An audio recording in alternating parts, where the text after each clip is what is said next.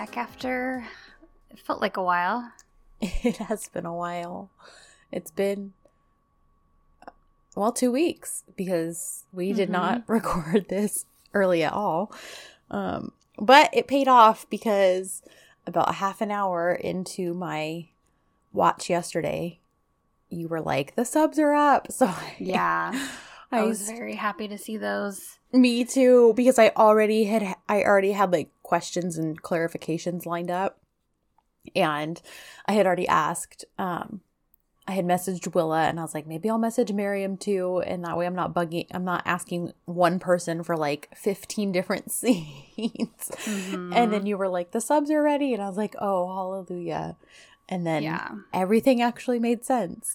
Because there was at one point he said something, Edda says something about Serkan going into the sink.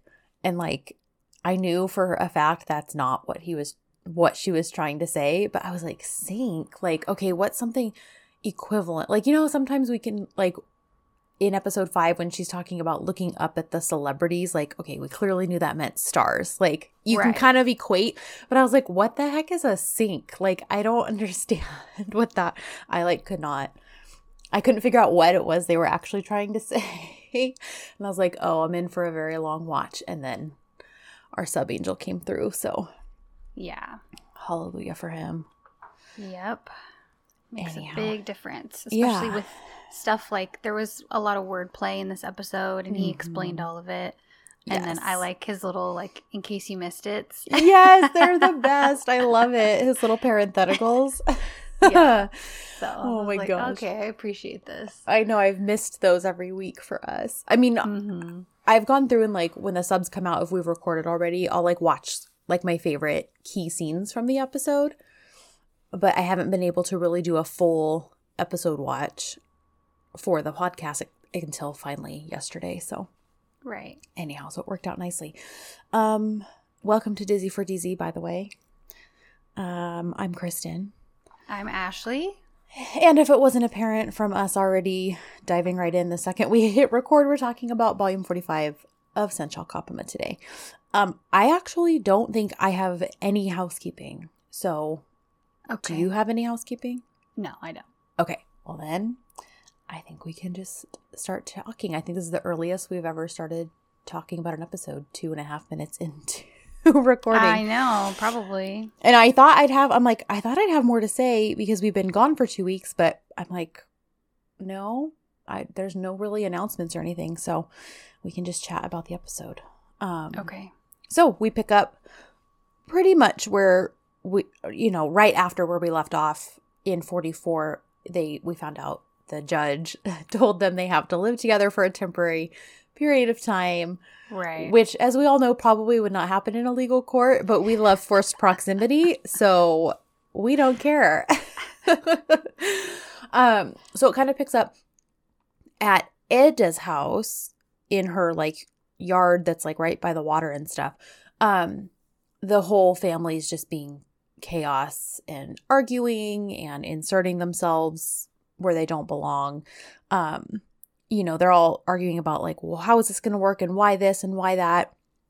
The grandmas are, of course, arguing over who's the better grandma and all this other drama. And just messy. Yes. And Edser honestly just sneaks away. And I'm like, here for it. Because really this concerns them and Kiraz. So they need to figure this out. And the other thing that's hinging on all of this is that they have to be completely honest with each other while they're in this living arrangement. So just being honest about feelings, frustrations, opinions about whatever, raising Kira, whatever comes up, like they need to be honest with each other and not just like brush things off. So, don't you love Seifi and Melo both susing Ifer and Adnan at the same time? Our like little they deserve. Ship, our little ship co-captains are... They do well this episode because there's quite a few times where I'm like, Seifi, hallelujah. Like later on in the episode at some point, he's like, you guys just need to stop like fighting against this love. Like to everyone else. Like, because, of course, Idon and Ifer are like, we don't want them back together. The florist girl and blah, blah, blah, and even Sevda makes an appearance again. And yeah, she called her that again a couple episodes ago too. It's like, geez, lady. Oh yeah, she did. You're right. This isn't the first time it's appeared. I forgot. So, just annoying. Yeah. So I appreciated that they both at the same exact time. They're both obviously fed up with the two of them. They are us. Mm-hmm. They are representative of us. So while Ed Sayre's in the kitchen, they're talking about how like, okay, we're gonna have to be honest, and of course they're each, jabbing the other one like, oh, well, Ed is like, I know that's gonna be hard for you because you kept an entire brain tumor from me, and you kept medical information from me for 5 years, But then he strikes back with the fact that she didn't tell him about his own kid for 5 years. So we have a pretty level playing field here. Which I appreciated, because of course they start bickering, and because that's what Ed Sayre does. They're very good at bickering with each other. So they make a bet, and yes, it's Edda's idea, which I kind of loved that it's her idea because she's the one who ends up losing. Yes, because she was so sure she would not. Right, because she tells him that if he lies, if she catches him in a lie, he has to leave immediately. And he's like, oh, okay, sure, you want to play that game? Then if I catch you in a lie, then I get to stay here for 2 more weeks. I love it. Well, and I also love that we get a conclusion to this bet within this episode because unlike Honker, who makes bets all the time, we never actually get to see the conclusions of. It just made me laugh too because I was like, oh, I wonder if the bet thing fit for the storyline, but of course it was throwing all the Honker shippers a bone.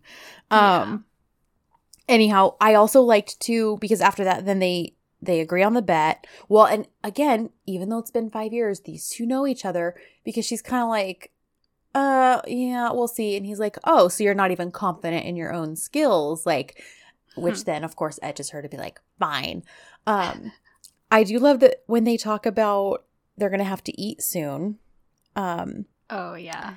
She's like, we need to make a meal. It's like lunchtime or whatever, but need to cook for Kiraz and have dinner together as a family right now. And she's like, good. You know what? I'm making the most unhealthy, high fat, everything's being cooked in oil, because Serkan. And I love it because he's like, listen, I'm ready to drink poison from your hands. So like do your worst. And I love it because it's genuinely something super sweet, but it also worked as such a not a jab, but basically like, yeah, go ahead. Like, right. But also go for it. Let's see what you can do, Edda Jim. But it reminded me of when they were eating all those desserts back in, I don't remember what episode it was, sometime in the 20s. And he's like, she's like, okay, you want a bite of this cake? It's strawberry. And he basically is like, listen, I would go to the hospital for you. Like, if you want me to eat a bite of this strawberry cake, I will. And while he does not eat any strawberry cake this episode, somebody else does. So. Yeah, very true. So we get switch over to Engin and Pearl and John heading back home, and they are kind of chatting and Pearl makes a foreshadowing statement about the fact that there are no lies between them. How lucky John is that he lives with a family where there are no lies between them. And Engin is a little bit like, yeah, true. And then he catches up with her and he says, oh, well, I found one. The fact that you didn't tell me about Kiraz.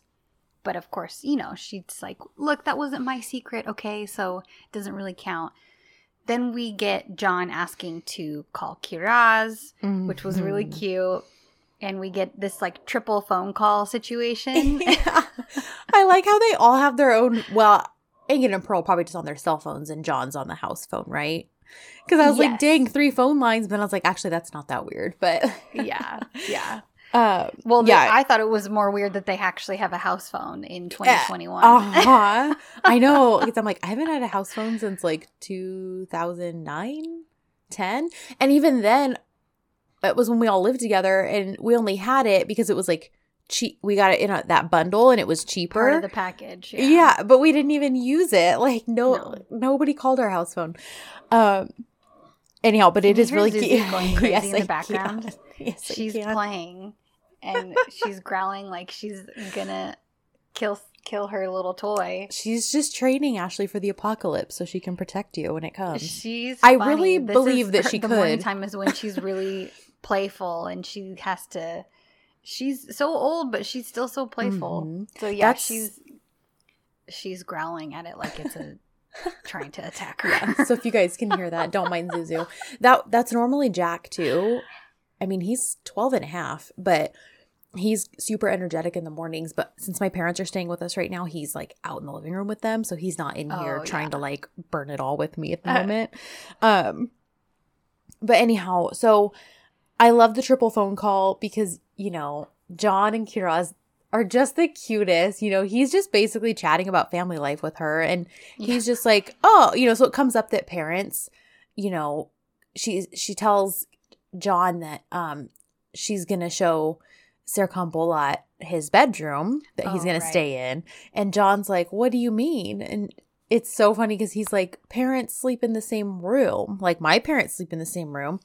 And she's like, gerçekten mi? Like, what? And then she's like, but we have so many rooms in the house. Like, everybody can have their own. Like, but then when she finds out that moms and dads sleep in the same room, she latches onto that, of course. And Serkan's like telling Engin, like, you need to help me. I need to catch Eda in a lie. And I love it because Engin's like, bro, you're like not even honest with yourself. Like, and you expect to like catch her in a lie. And Pearl basically tells Eda the same thing. Like, oh, so you're going to stop suppressing and not acknowledging your feelings then? Like, you want to catch him in a lie, but you're living one yourself. Yeah. I like that they both got called out by their friends. I really appreciated that because they obviously know what's really happening. And I did like that Serkan was like, this is my last chance to woo her and to make her fall in love with me. So it's one of those situations, again, a situation with the two of them where you see where they're both coming from, and then you see what's going to be working through little Kiraz and her little machinations. So it was definitely it was one of those moments where you're like, okay, I can see where this is going, and I like it. Yes, I agree. So they get off the phone. We kind of have a whole montage of them cooking together, and it's very cute. Like the way Serkan just scoops Kiraz up like one-armed, and he does that like 3 times during this montage, and it's really funny. Just picks her up like a sack of potatoes. Yeah. And so we get this whole cute musical family cooking of high-fat foods. And then I don't know if this was meant to be as hilarious as it was. It probably wasn't. But when you see Burak standing outside.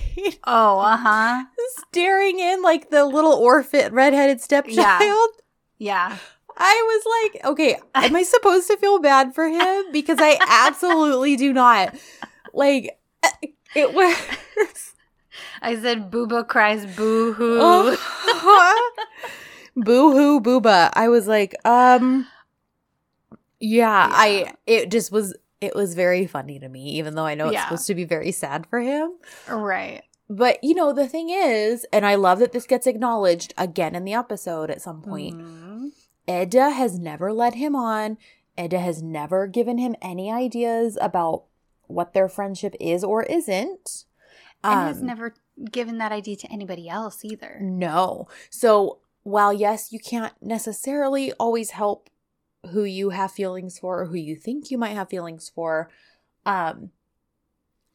there's been no false hope either on her part to him. So I do appreciate that, because if there had been, or if she wasn't clear about things, it would kind of not paint her in like a bad light, but it wouldn't be great, you know? Yeah. It would kind of give him some ground to stand on with all of this. So yeah, so we get our little comic relief. He's very sad staring at the family moment happening. And so it felt very what's that Christmas movie? Come on, Kristen. He's dead, and he's like the ghost of Christmas past. And why am I? Carol? Thank you. Yes, and he's like staring in at one of the whichever one. It's like right. It just totally gave me that vibe, but not in an emotional way. Oh man. Well, do we want to go over the whole Melo Barack storyline? Yeah. That was kind of just throughout the episode. It was. Because after seeing this, Barack gets drunk. He's holding an empty bottle. Like, okay, but did you realize he was drunk right? Okay, when I watched this, I don't know if it's just because I was watching it live, but you didn't realize. I didn't realize. A lot of us did not realize, and we were like, "What is wrong with him? Like, what is he doing?" Well, the fact that he passed out right away, that didn't clue you in? Well, then it did once he actually passed out. But when the scene was first happening, I was like, what is he doing? Did you think he just finally lost it? Yes, I really did. To watch the domestic bliss? Yes, I really did. So obviously it was much more apparent to me during the sub-watch. Hilarious. But I was like, I don't understand what's happening. I guess it could have been more obvious with the bottle. Yes. He had it like tucked under his arm and it was hard to see. I didn't notice the bottle until the second time I watched it. Yeah. So that maybe if he had it in his hand or right, something. if it had been like in his actual hands and not tucked under his arm, and he was like swinging it around as he's like singing and flailing. Yeah. I'm like, are you trying to conduct the sunset a la Phantom Toll Booth? Like, what is happening? What? Yeah. And I mean, Melo, bless her heart, she was like, oh, what's he doing? If I saw that, I'd be like, I don't know what his deal is. I'm leaving him alone. I'm not touching that. Yeah. And she's like, let me go check on him. Little sweet baby angel she is. Oh, Melo. Sweet Melo. So, Melo goes up to him and they start talking, and I don't even remember the original context of their conversation, but because I didn't really all that much attention. No, and he's like, I mean, he's just babbling. Like, there are things he's saying that kind of, when you hear them with the expectation that Melo has, like, they're going to be taken a certain way. So basically, she's like led to believe that he's, talking about feelings and all this kind of stuff that basically is being applicable to her. And, she does wind up saying at some point, like, well, basically, like, I wish something along the lines like, I wish someone would say that to me, or I wish that applied to me, kind of a thing. And he is like, well, listen, like, any man who doesn't realize what they have with you is an idiot. Like, and she's like, really? Because obviously this is what she wants to hear from him, because she also can't help that this is who she has feelings for. And so he kisses her. I mean, it's a very sweet, chaste kiss. It's like a peck on the lips, but it's sweet. And for someone it's still a kiss. And it's still a kiss. And for someone who is harboring feelings, like, it's a big deal. Because she's like, oh, like, okay, so things are changing between us? Like, and just as she's kind of like floating around with that, he basically passes out. And she's like, what in the world? No, you can't cut to commercials in the middle of a movie. Like, it. And that's when I finally, during the live watch, was like, oh, he's drunk. So, yeah, that happens. So we go through this series of scenes where there's attempted conversation between them. And every time it happens, that we just get tiny little snippets. And he and Melo are on two different planets with this. She's thinking every time he's like, I want to talk with you. We need to talk.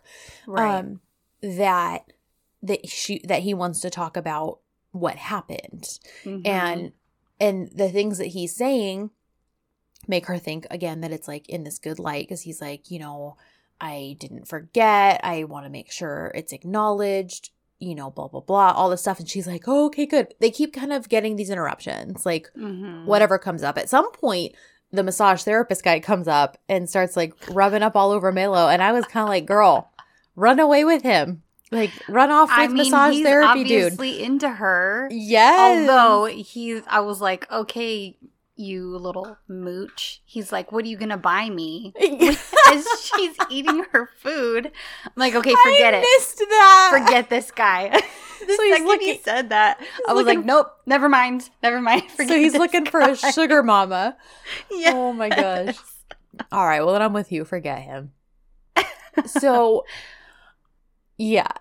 So we get all throughout the episode, we go through several things when they finally get to talk. And each time, you know, Melo's like wants to make sure she's dressed extra cute, puts on lipstick, all this stuff, because she's like, we're going to have like the talk. And when they finally do talk, it's about a raise that he promised Ifer and Melo a while ago.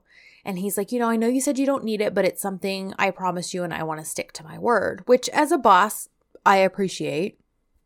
Sure. But that's not at all what Melo was thinking about. You can tell it wasn't on Ifer's mind. And she's like, wait, and he's like, Ifer, you can stay. You know, this concerns you too. And poor Melo is like, excuse me? Why are you having her stay? Melo just doesn't understand. She's thinking that they're going to have this serious conversation about their relationship and he's going to confess feelings. And here he's telling Ifer that she can stay.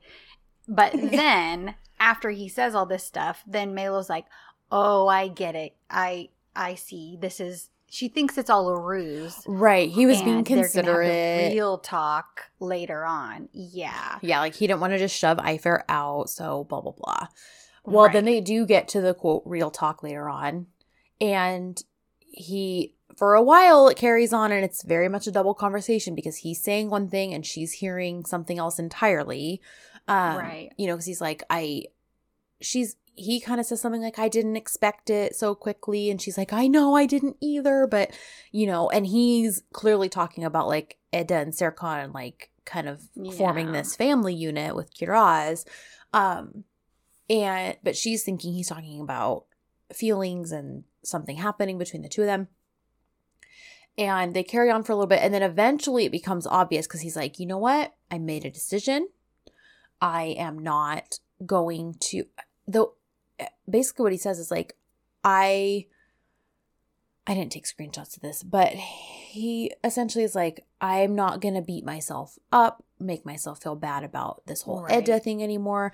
I'm just going to support her, you know, in all this stuff. And he's like, you know, that probably was apparent to you based on how much I was going on and on about her the other night, meaning when he was drunk.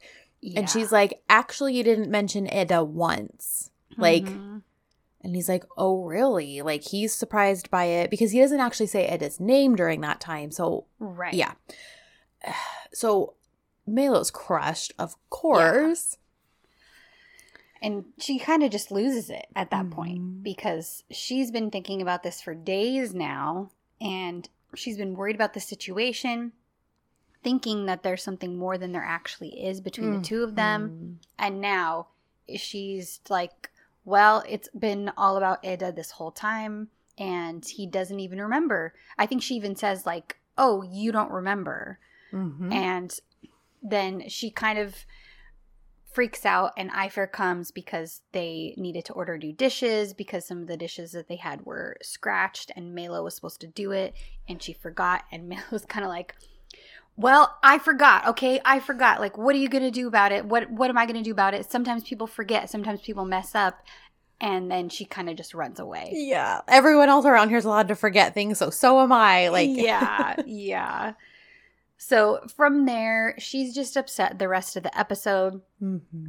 We have some interactions between her and Eda where it's kind of revealed that she has feelings for someone, but not so revealed, and she won't tell Eda what's going on.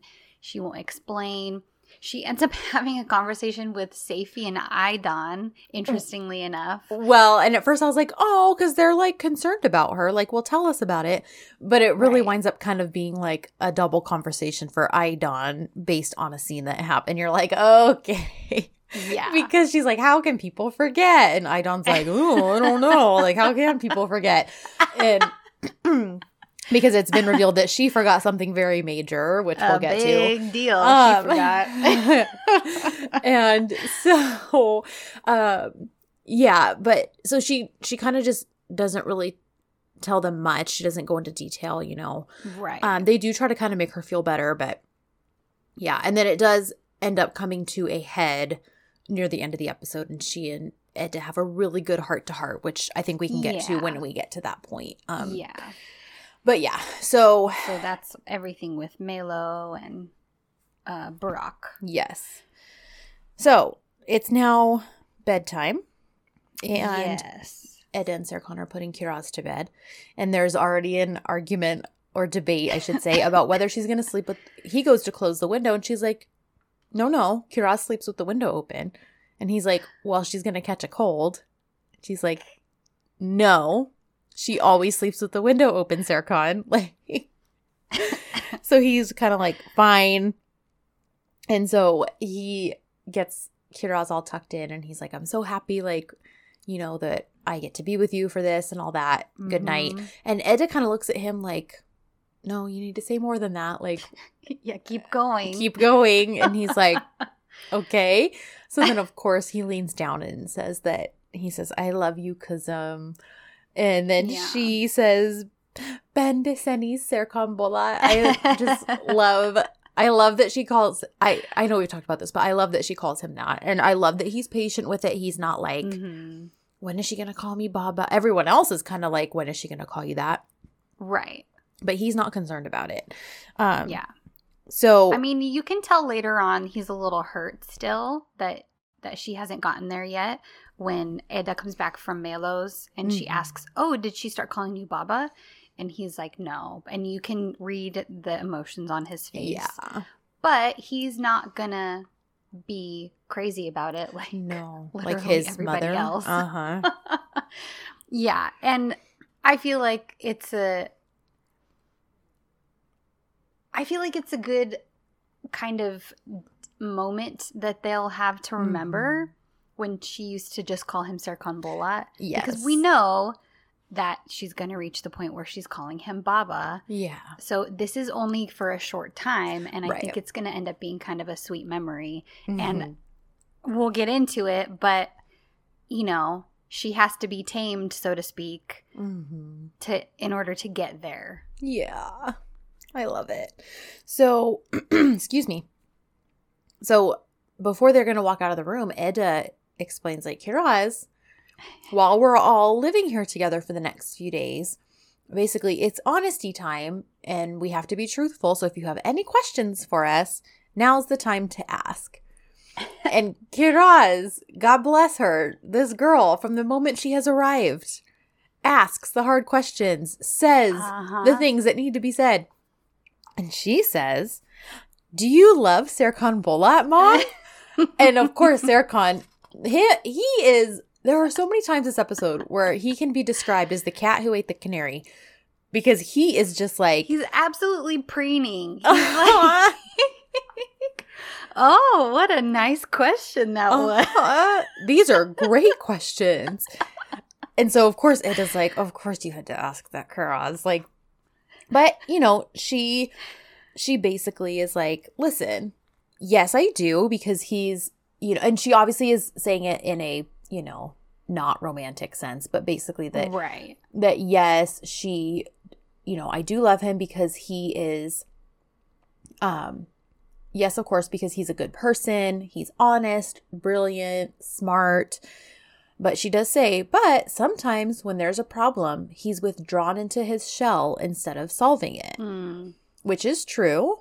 And Kiraz says, "Like the Little Prince." And I love that because Eda's like, yes, exactly like the Little Prince. He traveled around from one planet to another, and then he came to his senses.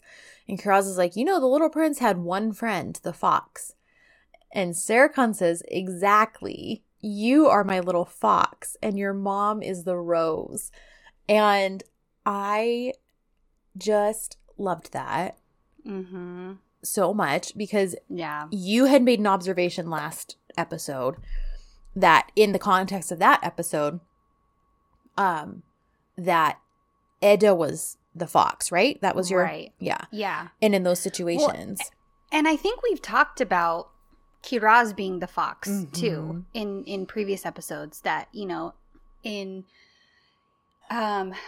see, now I'm already losing it. 43, I want to say it was kind of about them and about Kiraz kind of warming up to Serkan and warming up to the idea of having Serkan be her dad because, of course, like her mom, if such a thing were immediately presented to her, it wouldn't have been an easy pill to swallow, right, so to speak.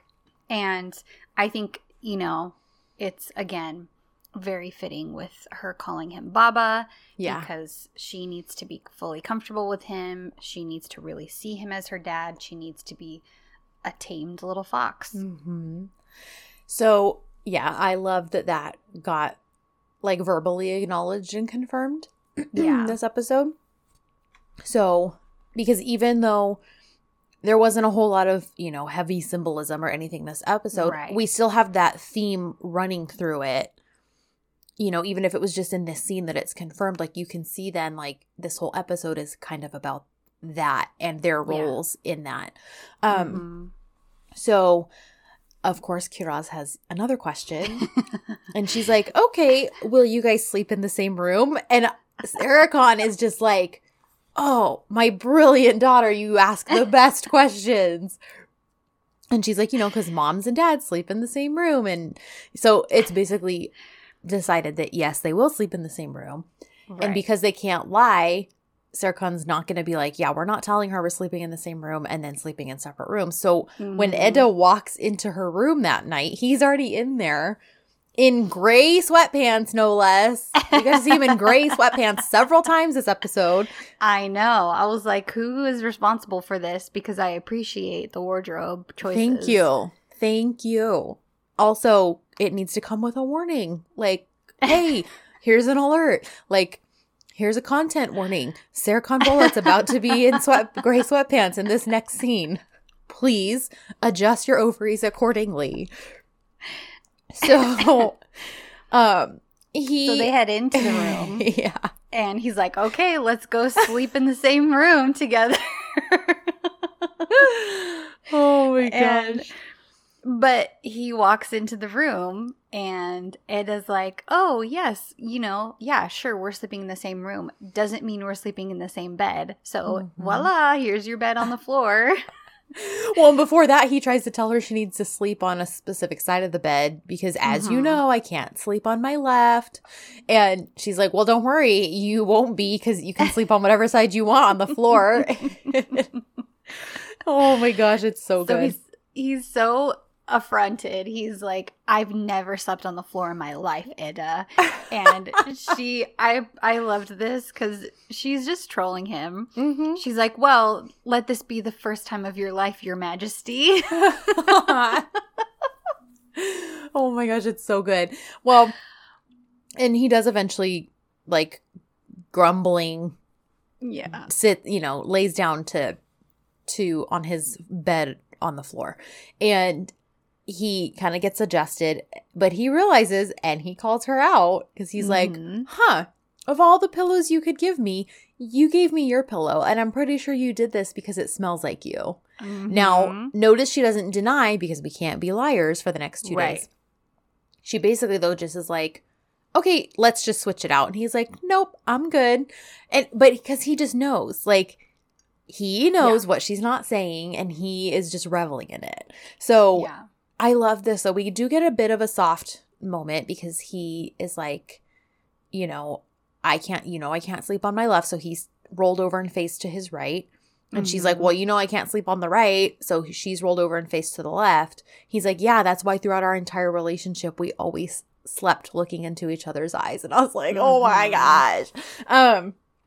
But then that leads him to ask, like, is there anything you miss about our relationship. Yeah. And she flashes back to the first time they slept next to each other on a bed. Right. During episode 9, when actually, she was still angry at him. He was trying to get her forgiveness for the whole con situation. And they wind up falling asleep facing each other and waking up that way. So she kind of comes out of that flashback, and rather than answer his question about what she misses about their relationship, she is pulling a very season 2 Edda thing and just changing the subject because she doesn't want to admit her feelings, but she can't lie about them either. So she basically says something along the lines of, yeah, I think it's time to go to sleep now. Right. Yes. So it's funny, though, because he's like, okay, can we turn out the lights? And she's like, no, I want to sleep with them on. And he's like, where is the logic in sleeping with the lights on? Like, and she basically implies that she doesn't trust him with the lights off, which I thought was hilarious. And his response is even better because he's like, first of all, you don't trust me. He's like affronted. But then he's like, also, if I wanted to do anything, guess what? The lights on or off wouldn't matter. Yep. And I was like, that should not be as hot as it came off, but I didn't hate it. And he makes a valid point. Well, we especially see how valid his point is when they wake up the next morning and the two of them are smashed together. All tangles of limbs and all of that. Oh my goodness. So funny. Of course, she wakes up and she's so mad and she's just trying to kick him out of bed. But did you notice she gets all smiley first when she wakes up and snuggles closer, then realizes. Because that's her subconscious creating those actions and those expressions. But then suddenly she comes to herself and she's like, oh crap, this is what are you doing in my bed? And then he's like, seriously, you're like, this is no way for me to wake up. He's all mad and he's like, the floor was cold, I need He's even like, you'll get used to it. Calm down. One, he's like, I kept to my side. Like, you're the one over here. Like, and he was very much at the edge of the bed. She was the one that gravitated to him. Totally. And she's like, oh, you're just so happy about this. And he's kind of like, well, yeah. Very much like our season 2 Serkan, who is just owning his feelings. He's like, yeah, I kind of am. Yep. So before it can get too crazy, Kiraz swoops on in and basically announces that she has made breakfast for them because she has been up for hours probably. And he's like, you've made breakfast for us. And she's like, yeah, we'll be right down, sweetie. And out she goes. And Serkan, in very Serkan fashion, is like, Edda, kitchens are dangerous. They have knives and sharp objects. Like, what are you doing letting her cook? And, we get this has been Edda from the get-go. She's raising a free child who, just is exploring and learning by experience and all of that. So she's like, Kiraz sometimes, cooks breakfast. Like, I've taught her basic safety, basically. Like, she's not just going to go slicing around with a butcher knife. Because doesn't he yell back at Kiraz? He's like, Kiraz, don't go by the kitchen. Don't go into the kitchen. It's too dangerous. And Edda's like, I'm not raising a child in a jar like you. Oh my gosh. So they go downstairs. But do you notice that even Edda looks a little bit like, oh, holy cow? Like, this seemed even messy for her. Like, okay. Like, this was beyond even what she's used to with Kiraz. Yeah, because there's flour on the floor. It's all over. It's my nightmare. Like she sprinkled it everywhere. Yeah, so we kind of get a little cute kitchen shenanigans scene, and they're all sort of cooking together. I don't know that whatever they have mixed up in there is even edible, but... I think she's attempting to make pancakes because they're her favorite. Okay. And she had said, I put all the ingredients in, but it's not mixed, something like that. Yeah. And so Edda's kind of like, okay, come help me, Serkan. And they start kind of cooking together. I love My favorite part about this is the last little portion where Kiraz has a hand that's fully covered in flour, and she just places her hand on Serkan's face. And his expression is so purely Serkan that I loved it so much. Yes, I agree, because he's like, you can tell it's taking everything in him to not have a visceral reaction. Yeah. But because Kiraz did it and he's wanting this to be like, he's trying so hard to not like freak out that he's covered in kitchen goo. And it's really cute. I also like, did you notice too, when they're having that whole montage and they're like chasing each other around and stuff, at one point he like picks up these little bits of flour like off the counter and is just like sprinkling it in the batter. It was a very cute scene. I really liked it. And then I know we flash in and out of the scene a couple times, but I thought it was so sweet because at one point he's actually mixing something. And Edda's like, what are you doing? And he's like, well, the last time Kiraz and I had pancakes, she really liked this syrup that had like bananas and honey and lemon. And I'm trying to recreate it. And and you can tell Edda's trying not to swoon at that or be impressed by it. Yeah. But then she totally is. She totally is. And then, God bless our growing robot, he gives her a taste of it and then licks off the very same fork, also taking a taste. And then he wipes her lip like there was something there. He kind of like grazes her lip with his thumb. And she's like, oh, did I have food there? And he goes, no, I just felt like it. Yes. And he's like, because we're being honest. So good. And she is kind of, you can tell she's totally affected by that. I mean, how can you blame her? She's only human. So yeah, we can't hold that against her. So a few times during this montage, though, we get a couple other flashes. Idon and Ifer are showing up to stick their noses in where it doesn't belong. They both show up, and of course the other's like, oh, shocking, you're here. And then they walk in together. And I love this because I want to say 3 very specific times in this episode, Serkan scolds them. Like, and it's just like, who do you think you are? Like, finally they're getting told, like, who do you think you are? You know? Well, Edda does too. She's like, you too, Hala? Like, seriously? You guys are here right now? You can't back off for just one day while we're having to do this trial and figure this out as a family? And then the next morning, it's the same thing. They're like, it's so early in the morning. Are you serious that you're all here? So I appreciate that they all are giving them what for when it comes to being too pushy and stepping in where they don't belong. Yes. And they just need to realize who Kiraz's parents are, because it's not them. Yeah. Nope. Yeah. Yeah, I love it. So we see boundaries being set, or at least the beginning of boundaries being set. So he scolds them, but they do make a point that, like, well, you guys have to go to work, right? And you know, yeah. So they basically are like, okay, I guess you can watch them. Well, initially, I think Serkan is like, I'll just work from home because he doesn't want to leave Kiraz, which is adorable. Yeah. But Ed is basically like, yeah, well, you can't always work from home, so we need to get this stuff done, yada, yada, yada. So it's basically agreed upon that, okay, fine, they'll leave Kiraz with them for a little bit while they go get work done at the hotel. So they're going to go together. And before they get in the car, because there was all this talk about, you know, Idon being like, oh, I've already been interviewing French nannies for Kiraz and blah, blah, blah. So when Ed Sarah's about to get in the car, Ed does kind of like, okay, what's this French nanny talk? And I love it. Serkan's very clear, like, listen, that's all my mom. That has nothing to do with me. I am not about that. Like, you know how she is. Like, I'll deal with it. And he's like, you know, besides, if she's going to have any nanny, it should probably be an Italian one.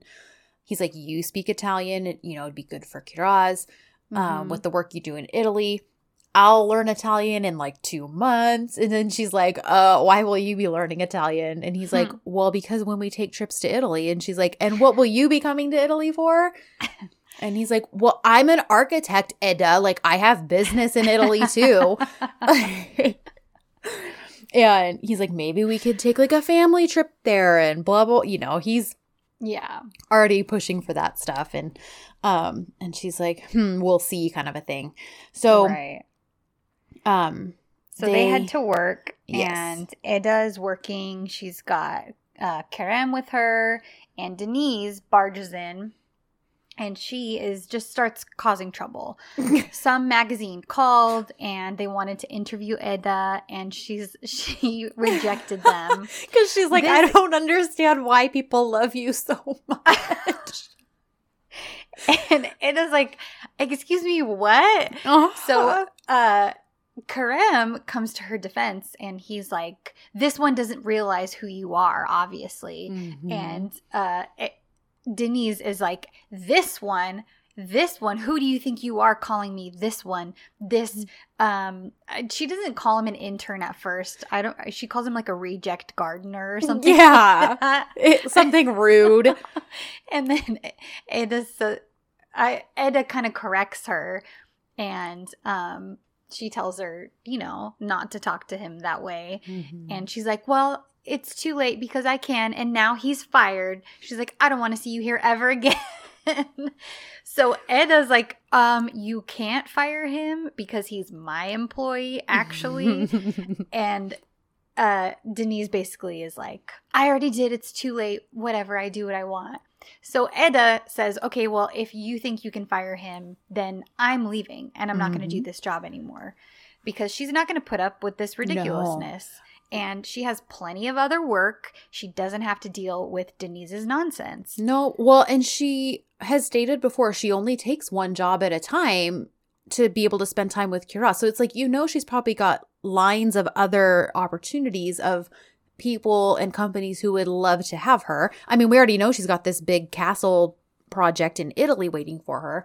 So I love that she basically, lays it out for her. Like, you're spoiled, you're a brat, you're this, you're that, you're entitled, and I don't have to deal with this. So you know what? As much as I hate leaving jobs unfinished, like, that's how much I don't want to work for you. Goodbye. Yeah. And of course she's fuming and all of that. But I love it because when she walks off too, when Denise says, oh my God. Yeah. Listen, we only I don't know why she's not annoying to me. That's what I'm saying. It is an anomaly, because let me tell you, as Arzu in only one episode of EK, she annoyed the crap out of me. She was horrible. I was like, I want her gone. I'm tired of this girl. She's horrible. But as Denise, I love her. And I know, and we only have 3 episodes left with her. It's like, she's going to be gone in 3 episodes. Like, the fact that when she goes to Art Life and she walks in with a freaking cocktail, I was like, okay, that is like the peak of her character. It's such a BDE move. Like, but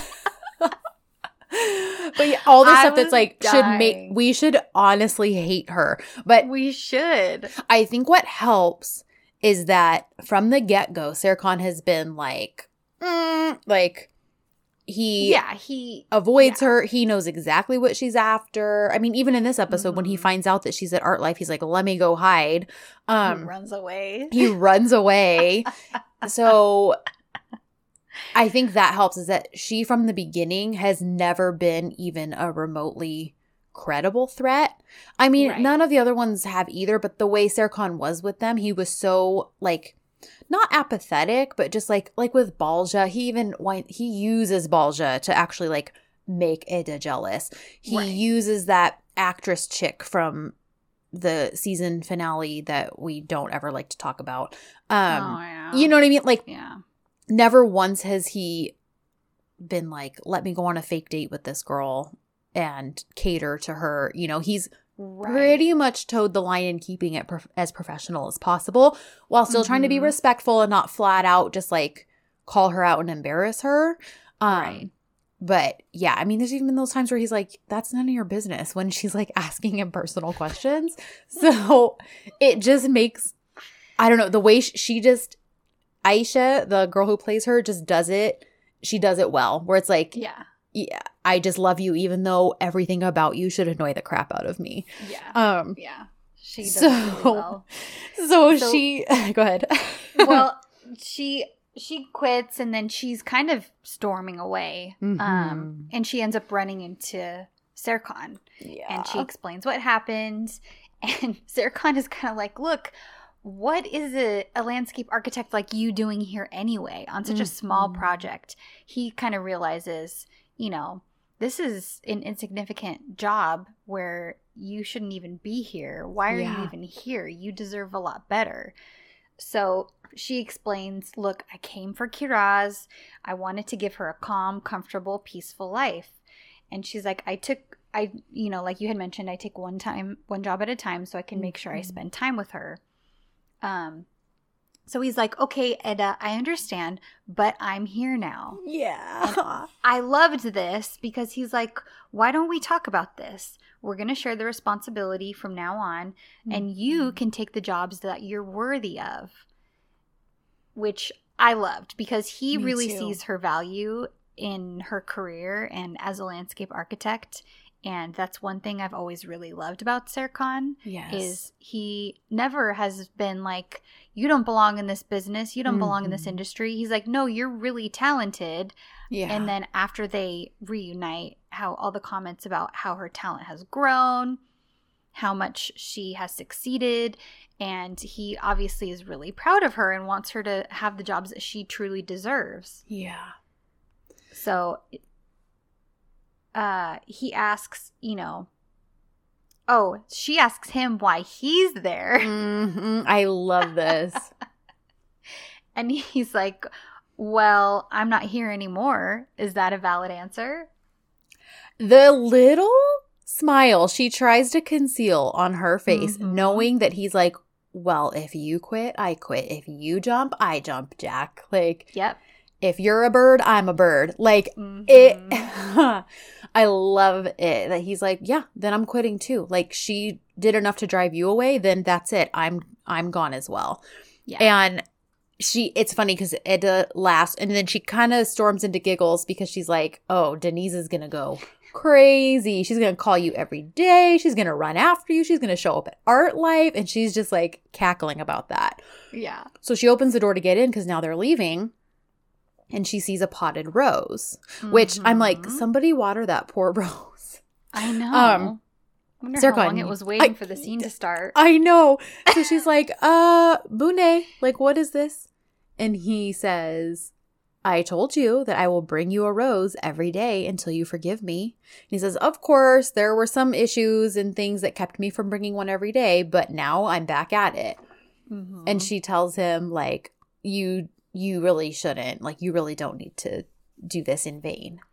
And she's like, come on, won't we go? But you can tell she's, like, loving the fact that he's actually doing that. Because, honestly, it's one of those things where it's like, yeah, he said that in the moment, like, fine, I'll bring you a rose every day until you forgive me. But him actually doing it is just another way to show, like, listen, I'm actually here to keep my word this time. Like, and if he can do it with something small like that, it's going to only further help his case that he really means it as far as being there for her and Kiraz and not running away again. Right. So we switched over a few times, but we'll talk about this scene all as one because when Aidan and Kiraz are like sitting on those like relaxing chairs out by the water, you know, they're sipping on, you know, something sweet and juicy, like, you know, just chilling. And Kiraz is like, okay, I'm tired of sitting like this. Because Aidan's like, well, this is what Bolats do. Like, we relax. People do things for us, kind of a thing. Yeah. And Aidan's like, why? Why are you tired of this? And Kiraz says, because we're not doing anything. And Aidan's like, well, that's the point. Our brains are working, so we're giving rest to our body. And she's like, wait a minute. So when you're walking, your brain doesn't work? That's very strange. I love that. I So love the good. shade. Oh, little Kiraz. Oh, she's perfect. She's always trolling the adults, and I really love that about her. Me too. So then then go ahead. iFair comes and bribes her with a vacuum, which is hilarious. And then by the time Serkan and Ida come home, they basically have created an entire carnival for this little girl and are just trying to bribe her to loving one of them more than the other. Yeah. Yeah. So do we want to quickly do the Engin Pearl thing? Because we had that one clip with Engin going off somewhere and Pearl hadn't left for work yet. And she kind of realizes something is amiss. So she overhears him saying, like, to Engin on the phone saying, yeah, I'm leaving in 5 minutes, blah, blah, blah. Mm-hmm. And clearly thinking, he's like, yeah, I was almost caught. Like, so you're like, what the heck's going on? Because at this point, we, the audience, don't know either. Right. So Pearl, though, is like, what the heck? And he's like, oh, you haven't left for work. Like, So we get a few scenes like this where he's just kind of being, like, weird and, like, dodgy. Mm-hmm. You know, he starts wearing suits again, which he rarely did even when he was actually working in art life regularly. Right. So it all kind of builds up. Pearl's getting suspicious, and she's like, what the heck is he keeping from me? And there's a few times where she tries to give him the opportunity to tell her what's going on, and he's just like, no, everything's fine, blah, blah, blah. Mm-hmm. So she gets to a point where she is like, okay, I need to figure out what the heck's going on. And she's like, I don't like to, you can tell she doesn't really love to entertain this idea. But honestly, based on everything, he sends a text to her that was clearly meant for someone else and then gets dodgy and weird about it.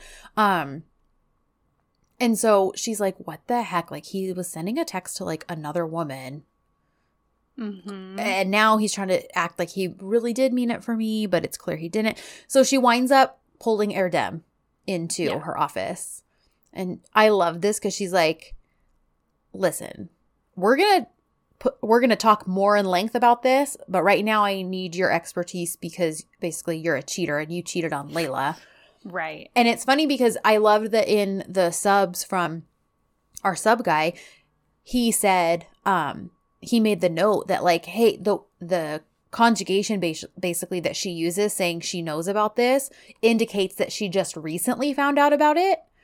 So she she didn't know he cheated on Layla all those years ago. Like, she just recently found out. So she's like, we're going to discuss this. But since you're a cheater, tell me, how the heck were you caught? Yeah. And he, of course, is like, well, I sent a text to Layla that was meant for the other woman and blah, blah, blah. And so Pearl basically is like, oh, crap, that's like what Engin did. You know, so it's kind of confirming her fears, or at least confirming that she's not crazy for having these fears. Right. Because that's a suspicious thing to do. Sure. But of course she's probably thinking, maybe I'm overreacting. Right. But clearly she isn't overreacting. Yes. According to Erdem's actions as a cheater. Yeah. And so I love, too, that it's acknowledged that there's nobody like Layla. Like, that it was stupid. All this stuff. So it gives her more of a leg to stand on. So she's scared. She's like, what the heck is going on, you know? So we don't actually get resolution to that this episode, right? He never actually winds up telling her what he did, right? He doesn't tell her. No, we find out as we the find out, but he doesn't actually tell. He goes to talk to Serkan. Yeah, because I thought he was going to tell her at the final honesty powwow that they had, but nothing ever happened. What did he end up saying as his, like, honest thing? I can't even remember. I know, I can't either. But so I thought he was going to come out with it. Yeah, so he doesn't. He does wind up telling Serkan at some point when there's a two-way like parallel conversation between Pearl and Ida, Engin and Serkan. You know, because he's like, well, basically what it is, Engin started a catering business with some of the moms, like, that he's kind of been, like, bonding with, some of the other stay-at-home parents. because he found out that he really has a love for cooking and he's good at it. So he is kind of more wanting to be into that than even art life, which Serkan is like, what the heck? You're a partner here. No, if you're going to be spending that kind of time catering, you should be spending that kind of time here. And Engin's like, he's also offended that he's wearing suits and he looks all nice. And Serkan's like, dude, I bugged you so many times to look nice and to wear a suit to the office. And I couldn't have bribed you enough to do it. And now you're doing it for some stupid catering company. And then Engin's like, well, listen, it would really help our business if we got to do all the food here. And I love it because Serkan's like, you know what? That's a great idea because you're actually a partner here. So it would technically make all of that free. So it would save us a ton of money. Great. Meanwhile, Eda is trying to tell Purul, like, okay, I really don't believe Engin would do that. Yeah, the things you're saying don't sound great, but, you know, maybe you just need to talk to him. Like, don't jump to conclusions. It's got to be something else. Yeah, we all know how much he loves you. And Serkan's telling Engin, like, you better tell her before she finds out from someone else. Like, just freaking tell her. You know Purul, she's smart, she's sharp. Like, she's going to figure this out, and it's going to be way worse for you if she finds out on her own or from someone else. So I'm not sure if Engin's just concerned she's not going to be supportive of that or what, but he's hesitant to share this with her. So that's the whole crux of it. By the end of the episode, it's still not fully resolved because something bigger happens and that has to be dealt with. So I'm sure it'll be addressed this week. But we just haven't quite seen that yet. So that's kind of the thing with the two of them all this episode. Yeah. So like you said, Edser comes back to the chaos. And I love it because we get Serkan scolding them again. Like, we were gone for a few hours and you guys have turned this place into a literal circus. Like, we trusted you to watch our kids. And he tells them, you got 5 minutes, get out. And I was like, hallelujah, amen. Like, keep it coming. So he kicks them all out. And then it's just them left. And they start talking, or he gets a phone call, right? Because she starts asking him a question and she kind of realizes he's distracted and he's on his phone. So, of course, she gets upset and she says, oh, I'm talking to workaholic Serkan. Why would he even hear me when he's, you know, already thinking about work? So we cut scenes and Eda is with Kiraz, and Kiraz is riding her little scooter. Eda's telling her to be careful and, you know, watch where you're going. And then, I don't know why this was so funny to me. I think because it clearly was really bad, bumpy terrain. Well, and I think it was meant to look like he didn't actually know what he was doing either. And we all know the man can skate on a skateboard, so you know he's genuinely acting here. But you can hear his voice. That's why I think I don't know that was necessary. Because Serkan comes in on this little electric scooter. And he's like, hi, Ada. And Eda's like, how did you know? Like, how could you know? And he's like, I always know. He's like, you didn't think I could do this kind of stuff, could you? And he's kind of, he's coming in on the bumpy terrain. And he's trying to get it to stop, and he just kind of abandons it on the grass. Gosh. And he's like, so funny. Surprised, are you? And she's kind of like, well, yeah, like, I didn't think I'd really ever see you riding on a scooter.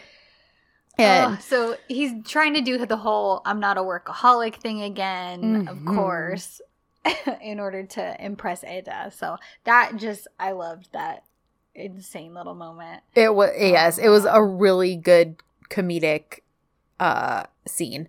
So I think she even says something like, well, don't you have work to do or whatever? And Kiraz rides up and she's like, ish yoke, like no work. Yeah. And Serkan's like, exactly, daughter. Like, that's correct. No work. So he's basically in full dad mode. Yeah. And so Eda is like, you know what? Okay, I can do this too. So she calls Kerem and tells him, listen, the people from the university are coming today. I'm entrusting you to give them a tour of the gardens and show them all the work. And he's a nervous wreck because he's like, that's not what I do. And she's like, yes, you can. Like, you're underestimating yourself. You can handle this. Yeah. And she basically is like, Tim guns it and is like, make it work, and hangs up the phone. So he's stressed. Sarah Khan tells her, like, you just handed that over to, like, your gardener. And she's like, he's more than that. He has potential, and I trust him. Like, he will do it. Yeah. So on the other end, he's a nervous wreck. He's freaking out. Pina walks up, realizes what's going on, kind of starts to laugh at him, but then realizes, oh no, he's like legit nervous. So she's like, you know what? I'll come with you. This isn't a trick. I'll come on the tour with you, and then I'll kind of hop in if you need help. If you forget something, I'll hop in and help. So I thought that was really sweet. And yeah. So because the presentation does wind up going pretty well. They do a good job. And yeah. So, and then that's also when, just as a little side note, that's also when Denise realizes that Eda is a world-renowned landscape designer, and she's a lot more important and sought after than she had originally anticipated. Because Pina mentions that, and then that's what makes Denise end You're up right. running to ArtLife to try to get Eda back. Yes, you're correct. Because now she's like, oh, my garden's more valuable than I realized, and now it's not finished. And basically, if she has someone else finish it, it's going to diminish in value because it's not finished by Eda. So, in the midst of all this, Idon and Seifi come to try to make peace with Ifair, and Seifi's trying to, like, be the moderator for that. It lasts all of about 3 seconds. They're butting heads, faking phone calls to Eda and Serkan about Kiraz's education. Seifi, I did like, because they're both faking the phone calls, that Seifi calls both their phones to show, like, you two are faking it. I love that he exposes them. So we switch back to Edser working from Eda's house. They're outside. Melo shows up, and it's funny because Eda starts venting to her, and Melo just laughs because she's like, well, of course he's doing, like, this is, do you not realize this is love? Like, come on. Because she's like, he's distracting me. I just want to, like, she even says something along the lines like, I just want to cling my lips to him. Like, and Melo's just like dying because she's like, oh my gosh, this girl's in denial. And so Melo is about to, since the subject of love has come up, Melo's about to talk to her about it. Speaking of kisses. So, but Eda's distracted with all the Serkan stuff. And so Melo's like, okay, now's not the time. Eda does warn Melo, though, do not let him reel you in, because he knows if he can get to you, then he can get to me. Like, because that's what's worked in the past. And and she's like, my ex Anishte, like, don't worry, I know him. I can't just be bought that easily, you know, all this stuff. And of course, she's acting like she's going to stand up to him, and she will never, you know, be put under his spell. She'll be totally fine. So she's like, I'll see you later. I'm going to go. So she walks off into the kitchen. Meanwhile, Serkan's now like, where's Kiraz? And he's like, Eda, do you realize our daughter is playing with chickens? I hope those chickens are vaccinated. And she's like, Serkan, they're chickens. And he's like, they're not hygienic. And she's like, oh, so, because doesn't he says something to Kiraz like, Kiraz, listen to my hygiene. Yes. And she's like, oh, so I have no hygiene? You don't think I'm clean at all? Because he starts saying that she's like throwing dirt and doing all this crazy stuff. And Eda's like, my kid wouldn't do that. You need to calm down. He's like, well, look right there. She's obviously doing it. Oh my gosh. Yeah, because she's picking flowers and all this stuff. Oh yeah, she's like ripping up flowers. Yeah. Oh my gosh. And he's like, merak etme. I'll teach you everything you need to know, Kiraz. Yeah. Little turd. Eda's like, oh brother, just rolling her eyes. So we go to the kitchen. Yes, I loved this. This, honestly, I think is my favorite. This scene, and then, that's okay. This scene, and then what he winds up saying to Eda about Melo in one of the final scenes is like, these are my favorite parts of this episode. They don't even, I mean, I love the Edser stuff and all the forced proximity and tension, you know, unreleased sexual tension, all this stuff, but I love this because Melo walks into the kitchen. She's like trying to clearly keep herself composed. Like, don't look at him. Don't this. Don't acknowledge him. And he can see she's kind of like out of sorts, but he just kind of lets her do her thing. for a minute. And then she gets the glasses, is going to pour the water. And he says, Melek. And she's like, Enişte? I mean, ex Enişte? And she's like, you are an ex Enişte, by the way, for me.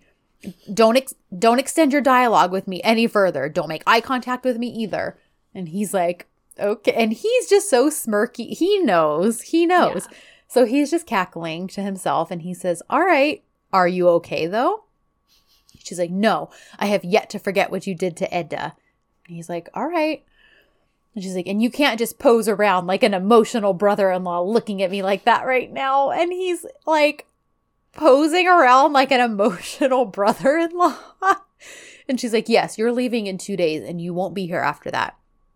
You're gone. So I'm just sending you away now. And he's like, okay, I see what this is. Apparently Edda has influenced you quite a bit. And he's like, I was only going to ask you for one thing. And he says, I made coffee for Edda, but would you take it to her? Because you know if I do, she's not going to drink it. And Melo is like... This is all it takes. That's all it takes. All he has to do is make a cup of coffee for her best friend who has had her heart broken by this man so many times, who has broken his heart in return so many times. But he makes her one cup of coffee, and Melo's like, oh, you made her a cup of coffee? Oh my gosh, it's the best. Because I'm like, I missed this. Like, I missed this Melo and Enişte bond. So he's like, yes, I did. And she's like, you're so sweet, Enişte. and he's like, well, she says, yeah, of course I'll take it. And he's like, okay, thank you. But then you realize, he's like, okay, the cup's on the tray. Don't touch it. Yeah. Whatever you do, don't touch it. And we realize it's because he poured it in the mood mug. Yep. And he wants a special mug. And it's affected by whoever drinks from it. So if Melo touches it, and then she'll ruin it.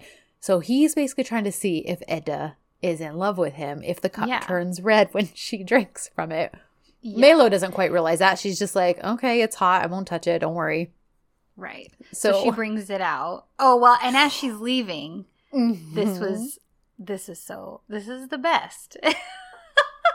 Because she's like, part. Okay. And I don't remember which one she says first. Does she say, well, you're leaving? Or... Well, she says, oh my gosh, this is so sweet. But it doesn't matter because you're going to be gone in 2 days. Right. And then he says, we'll see. And then she says, we'll see. And then as she's sneaking out, she's like, I love you, Enişte. And he says, I know. And they like whisper it back to, she's like, I love you so much. I think he says, Bende. I think he says, me too, Melo. Me too. Yeah. So which was cute. Made it even better. Because he's like, me too, Melo. Like, yeah, because I love you too, Melo. Because they both knew that they were just keeping up a ruse for Edda's sake. And I'm like, they're back. I love it so much. Yes. The best. So, of course, then chaos kind of ensues because she brings the cup out and immediately she figures it out right away. Very quickly. She's like, there's no way Melo made this because it's in this cup. We get a quick flashback to when she first gives the cup to Serkan. Right. And she's like, Melo, where did you get this cup? And then, of course, Melo spills that Serkan made her the cup of coffee. And she's like, this is the color-changing one. You need to drink out of it. I can't drink out of it. Well, Melo drinks out of it, and it turns red. Because Melo's in love. So Edda's like, excuse me, why is this turning red? What do you need to tell me? Are you in love? Who are you in love with? What's going on? As a best friend would do if that were to happen. And Melo's like, no, everything's, what are you talking about? I came to see Kiraz. I have to go. So she ends up dumping the coffee. Yeah, she's like, dump it out and put water in it. We need to cool it down. But she's freaking out. She does not want Serkan to see the red color of the mug. Yeah. Oh my gosh. And they end up pulling it off up until... Because Melo ends up running away because she has to avoid Edda's questioning about who she's in love with. And all seems to be well because the mug has gone back to its original color. But then Serkan comes walking on over, and he's like, "Oh, do you not want your coffee? Are you not gonna drink that right now?" And she's like, "Oh no, I drank it." Well, then he looks in it and he's like, "Huh?" He knows exactly what happened. Yeah. This basically confirms to him it turned red and that she had to switch it because he's like, "Well, then why is there water in it?" And she tries to say it's because that's his coffee, but it's so weak that it basically looks like water. Right. And I didn't catch that the first time. And I was like, oh, that's really funny. Like, oh, well, you just make really weak coffee. And he's like, no. And so he kind of lets her have it because he's like, he knows. There's a reason there's no coffee in it anymore. There's a reason there's cold water in it now. And if it hadn't turned red, she wouldn't have needed to do that. So he gets his answer. Yeah. But he's like, I'm just going to bide my time. Like, yep. So his little smirk says it all as he walks away, like, all right. So then we switch over to a few scenes we've already talked about. Yeah, we kind of just go back. We meet back up with all of them later that night, and Kiraz is asleep with Serkan on the couch. They're so cute. Oh my gosh, they're just watching TV, and Edda's in the kitchen cleaning up. And she kind of points out to Serkan, like, she's asleep. Like, and he's like, oh, so he picks her up. She kind of stirs a little bit. So Edda says goodnight to her, and Serkan takes her to bed. So Melo calls while Serkan is putting Kiraz to bed. And she's like, how did the rest of the day go? You know? And Edda's like, are you hiding anything? But Melo's like, I called to see how the rest of the day went with Serkan, blah, blah, blah. So Edda's like, okay, listen. She's like, we're on this honesty thing, but I have to confess this to you. She's like, I won't tell him this, but I'm a little, basically, I really like it's really nice having him around here. And she's not necessarily saying even in a romantic way, but just like, it is nice to have someone here, like co-parenting our child together. And that she kind of doesn't really want him to leave. And what she doesn't realize, because she looks at the stairs to make sure he's not coming down before she tells that to Melo, but he's already come down the stairs and he's standing right behind her. So he hears her, and she's like, I'll never admit that to him because he would never let me hear the end of it. And then he kind of starts laughing, and she turns around and realizes, oh crap, I said that in front of him. Yeah. And he grabs the phone. And so good. Like, good night, Melek. And Melo is kind of just, wait, what? Hello? What just happened? What's going on? And he, again, is so proud of himself, and he's so happy. And he's like, well, I guess I will be here 2 more weeks because you just admitted that you like having me here. And I believe that is me catching you in a lie. And he's like, and boy, do I love winning. I absolutely love it. And this whole thing, though, he's getting closer to her, and she's like, like, she is like, she can't say anything. She can't say anything. Caught outright. There's no denying it. Well, and he's looking at her in that way that he does. So she's getting all caught up in that. Yep. And I love it because he even is like, good night, Edda. And she's like, good night, Serkan. And then as he's walking away, she's like, good night for 2 more weeks. Oh boy. Like, she's all flustered and hot and bothered. I love it. So good. So later on, Serkan is waiting in the room for Edda. And she comes in and she realizes, excuse me, what happened to the bed on the floor? This scene is so good. And she had said the whole, like, why are you looking at me that way previously in the episode? And she's like, that look that you get. And it's basically when he is, devouring her with his eyeballs or undressing her or, countless other things that he would be doing with his eyes. And so he's like, look, I'm not going to sleep on the floor for 2 more weeks. Mm-hmm. That's not going to happen. And she's like, well, you're not sleeping in the bed, so I don't really know what your deal is. But she kind of changes tack, and she starts going, you know, you're looking at me like that again. Why are you looking at me like that? And he's like, what do you mean?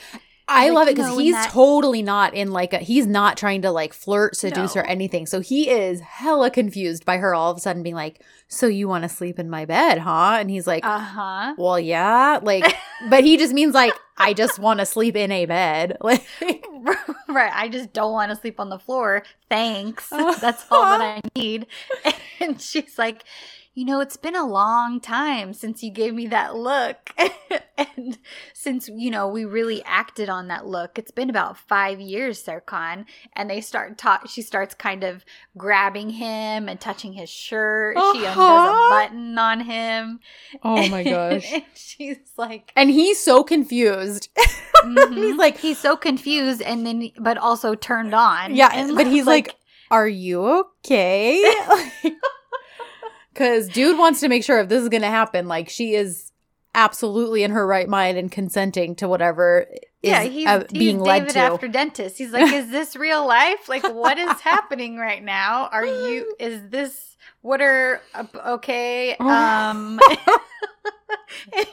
And it's just like, oh man, you know, is it warm in here? And he's like, yes, it's very warm in here. And she's like, okay, can you open the door for me, please? Let's get some air circulating in here. And he goes to open the door and she shoves him out and locks the door behind. Listen. Men are simple creatures. This absolutely could easily happen in any situation. Like, you just get down to the most base of instincts. Yeah, it was hilarious. I thought it was. Oh my gosh. It was a very like typical cliche rom-com moment. Oh, like, totally. I loved it. And of course, he's like, what the heck? Then he realizes exactly what it was. And she switches gears so quickly. And she's like, good night, Serkan. I'm just going to get in this huge cozy bed. Like, she's like, have fun sleeping on the balcony. She's like, I guess we'll be sleeping facing each other again since I can't sleep on my right side. The trolling.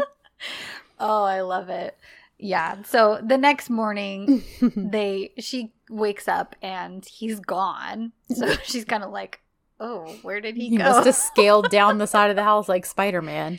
Well, and here's the thing. He very easily could have done that. And there's like all these chairs that he can sleep in. And anyway. Listen, Serkan was fine, okay? He sneezed a few times. Serkan was fine. He was fine. Nobody needs to. I don't even think we should have to say that. You'd think. I do love that one person. I don't even know who it was. But that somebody tweeted and locks Serkan on the balcony for one night. Yes. Fandom. That's attempted murder. If that wasn't it in a nutshell, I was like, this is hilarious. Like, for what this was. It's not like he was. Calm down. Oh, yeah. It was funny, okay? It was funny. His whole sniffling the next day was all for extra dramatic effect. Totally.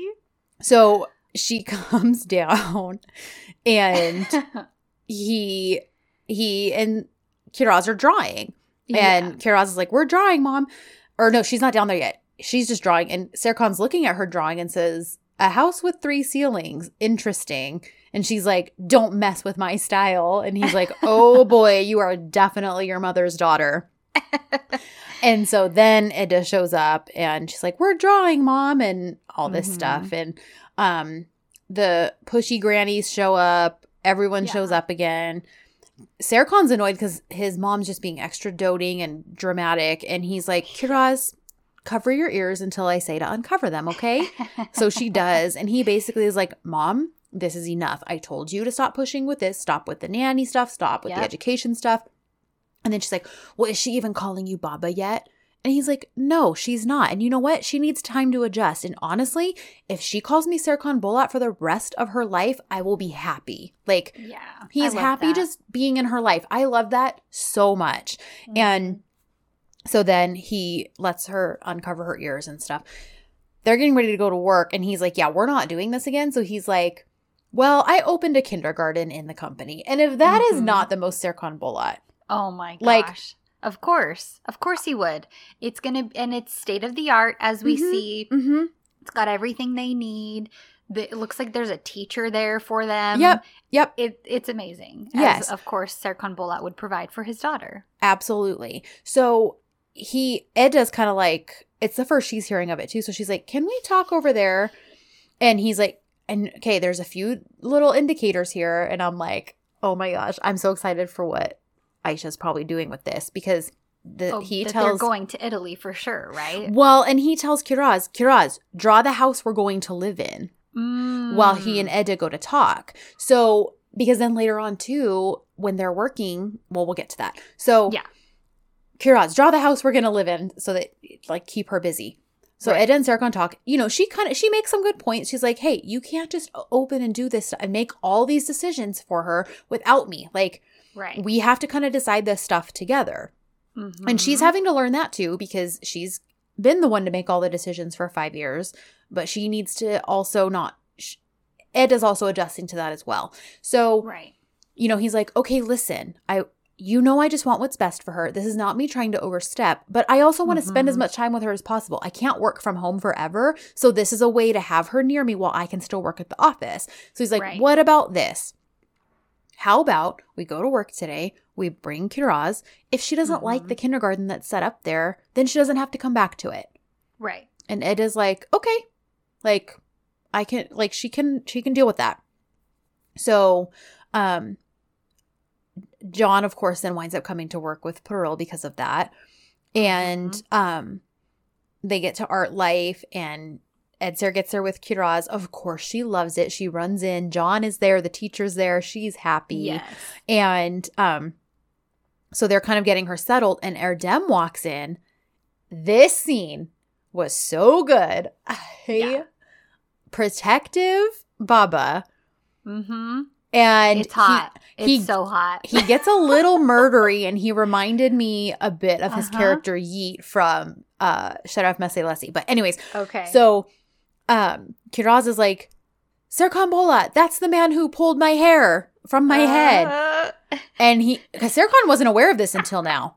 And he's like, no, Ada knew, but he didn't know. What? And he... So he walks up, and I don't think I wrote anything down. I just said he gets murdery and it's hot. But he basically is like, if you come within 2 meters of my daughter, I will make you regret the day you were born.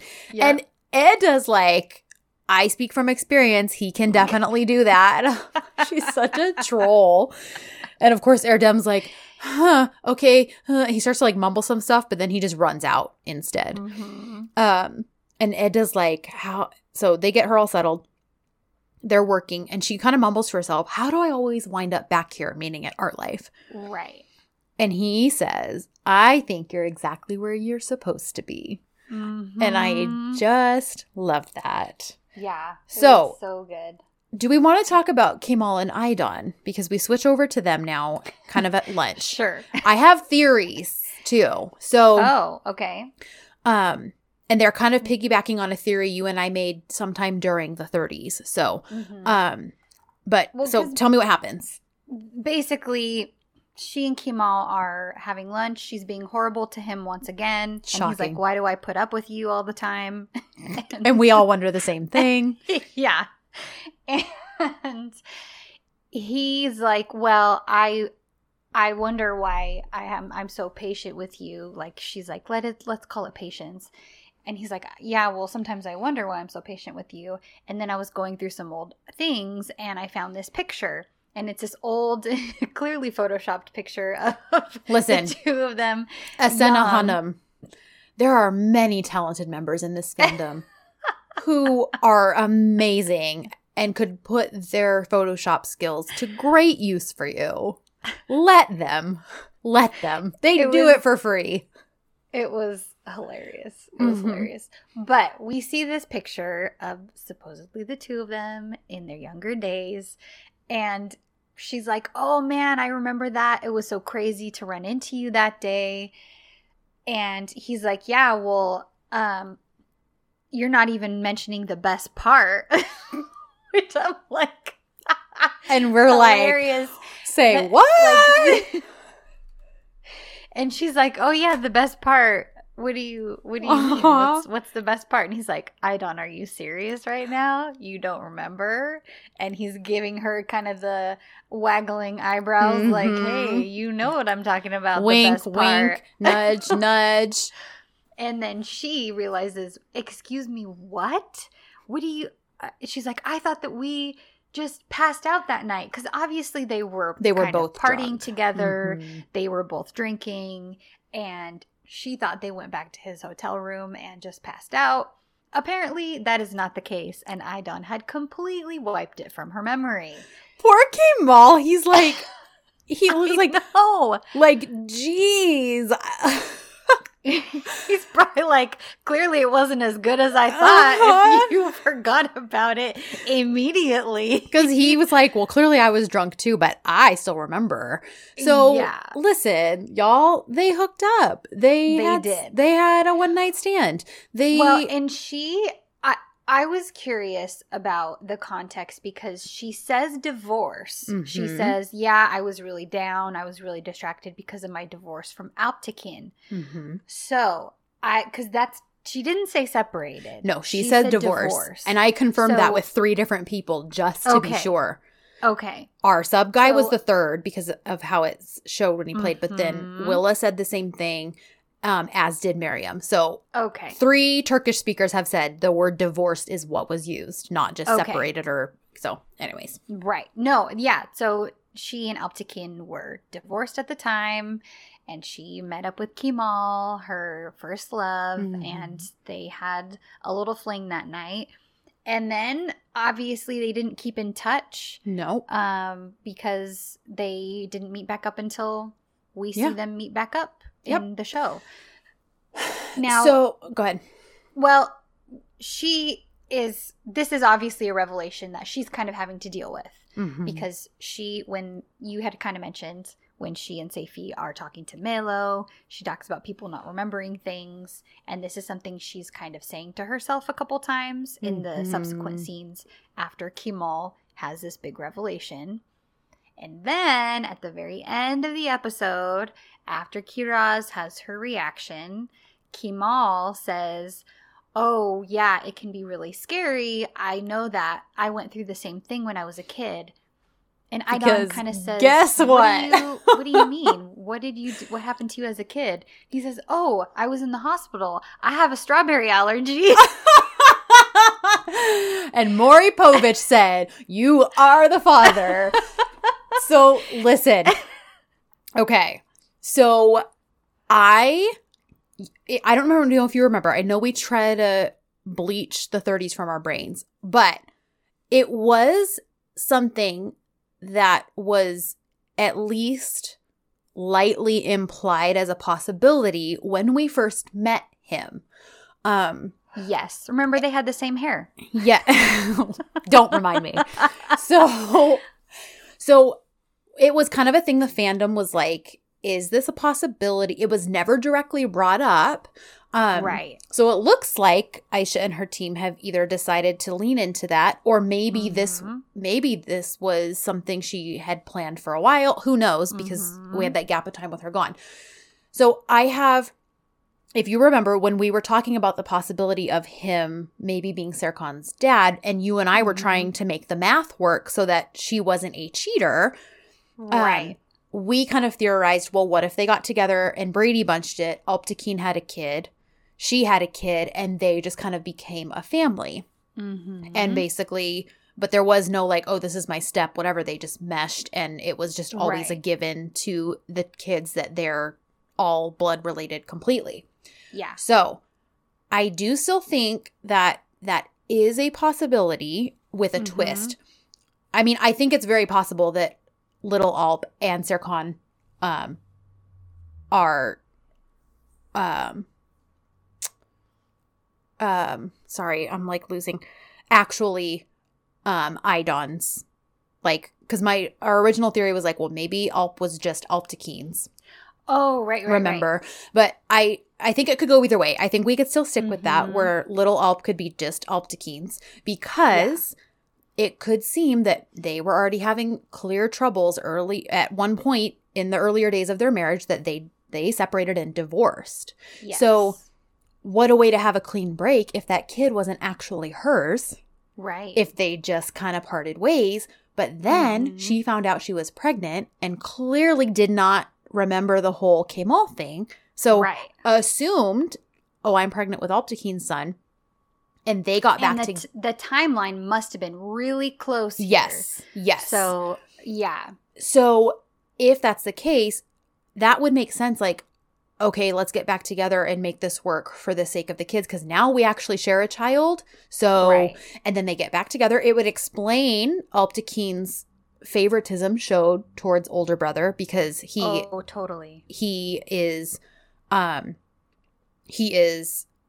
was his to begin with first, like, and the maybe not so direct, not so indirect resentment and treatment of Serkan, because Serkan's, quote, the reason he and Idon even got back together in a marriage that already wasn't working. And so, see, Zuzu agrees. And so I think it's very possible that that's the case. So Alptekin had little Alp. When they divorced, he was just like, well, I'll take my son and go. But then they got back together, because, you know, it is a real possibility that Idon loved little Alp as much as she loved Serkan. Like, people do that all the time. People adopt children. People take, people have stepkids that they love just as much as they would they do their own. So I don't think that's entirely impossible. However, it could also be that little Alp really was theirs. They did separate. They were trying to figure out how it was going to work. Alp was already a little older anyways. But you bring a second kid, a baby, into it, and that still changes things. So I think that it's entirely possible, too, that Alp really is biologically both of theirs. They still kind of decided to divorce and figure out how to make it work. But when she found out she was pregnant with Serkan, it just kind of changes things, because being a single mom or parent to a brand new baby is different than being a parent of shared custody to an older, more independent child that Alp would have been at the time. So I like that the timing works. And other things could have happened, too, with Alptekin. Maybe he, apologized, or he was like, no, listen, I've been thinking about it. I want to mend this relationship. Maybe he was thinking about little Alp. There could have been a million different factors for them to get back together. Yeah. So I kind of was like, I love that we theorized about that way back in the 30s, and that for the most part, that theory holds up with a few changes, because obviously she didn't know that anything happened between her and Kemal. So here's my thing too. A lot of people were like, people are very split on this, because there's a lot of people who were like, oh, please let Kemal be his dad the second he showed up in the show, because they're like, he's just so much better than Alptekin was. Right. And other people are like, but now he's not a Bola. And I'm like, listen, Serkan can be whoever he is. And Serkan is who he is, no matter who his biological relations are. So because Alptekin was his father for all intents and purposes. That's the father he grew up with. That's the father who has always been there as his father. Yep. And I do kind of like the idea that, like, the parallel of Serkan missed out on a portion of his child's life and is now, finding a way to fit into that. And that if this is leading where we think it is, it'll be the same for Kemal. Like, Serkan will experience it as a father and also as a kid. I mean, obviously an adult child, not a 5-year-old. But still, I think it would even help give him some perspective on what Kiraz is feeling and adjusting to and going through. Yeah. So I honestly, I like the idea because here's the thing. I personally don't believe, I mean, I don't have proof of this, but I think the original plan was to kind of mend the whole Alptakene Serkon thing, because we did see these instances where Alptakene was making the effort and all this stuff. But then I think the actor, Ammit, wanted to leave the show, and then they had to adjust accordingly. And there's no way, if a dude is trying to actually mend his relationship with his wife and son, you can't write him off of the show and still have that be applicable. So clearly he wanted to do a casting change, and that would just be really weird. Yes. So the only option that was left, in my opinion, was, well, we kind of need to explain why he would then disappear from his wife and son's life. And so they leaned into the whole, well, he's just done. He gave up. He's sick of trying. And it made the most sense for the actor to be able to leave. So, because I know it's like, well, what about this when Alptakene was making this effort and that effort? And like I said, I do believe that's where it was headed. But then when the show got extended, he probably didn't want to renew his contract. And what is production and writing supposed to do? They got to figure out a way to make this work. So they did. And yeah, unfortunately, it had to tarnish what little growth we were seeing in his character. But honestly, it made the most sense for him to leave and never be heard from again. Is just, he's just a jerk and a cheater and a whatever. So I do like that we're now finding a way to fit Kemal, who was a character introduced by another writing team, into the show. And also, again, have it be something that kind of fits into the storyline that Serkon's experiencing. Because for the reasons I just said, like, he'll be now a father and a child in the same situation. So I kind of like the idea of what that could mean. So, and I don't hate the idea of him being mad at Idon for even more things and holding her accountable to that. So yeah. Yep. Yeah. So we'll see where that goes. I mean, it's fairly obvious where part of it is going. Yeah. As far as the rest of the story development. So we are back at Art Life, and Kerem shows up, and poor guy, is just kind of having a hard time. He's not used to this sort of work environment. He feels really judged. He feels like everybody's all foo-foo and prissy, and he's like, I say coffee and they say mocha. And he's sort of... It's like a fish out of water. Yeah, because Pina is like, everybody's really nice here. I'll come introduce you to everybody. But he's sort of just venting to Eda. He's like, these people aren't like me. There's nothing that we have in common. And he just is done. He wants to leave. Well, Serkan overhears this, and he comes in and pretty much kind of saves the day and really impresses Eda. He's really kind to Kerem, and he walks in. He's like, hey, how you doing? Okay, good to see you here. Here's a new project. I want to hear your thoughts on it. I want you to do a mock-up and then present it to me by tomorrow. By the way, if you're working here, you can stay in my house, in my apartment. That way you don't have to commute all the way back to Chile every day. So he really welcomes him in, and he tells him the company car can be at his use whenever he needs it. The driver's ready whenever he needs him. It's just a really sweet thing, I think, for Serkan to do. I think it was one of my favorite things that Serkan did this episode, because it was for Eda, because Eda was telling Kerem, like, you could learn a lot here. And, and he's like, what is it with me in architecture? Like, I'm just a gardener. He's underestimating himself. Right. And he's like, and I'm already annoyed with that Serkan Bolat guy. Like, So Serkan could have walked in and been like, who do you think you are coming into my company saying that about me? Right. But he recognizes that Eda sees potential in this kid.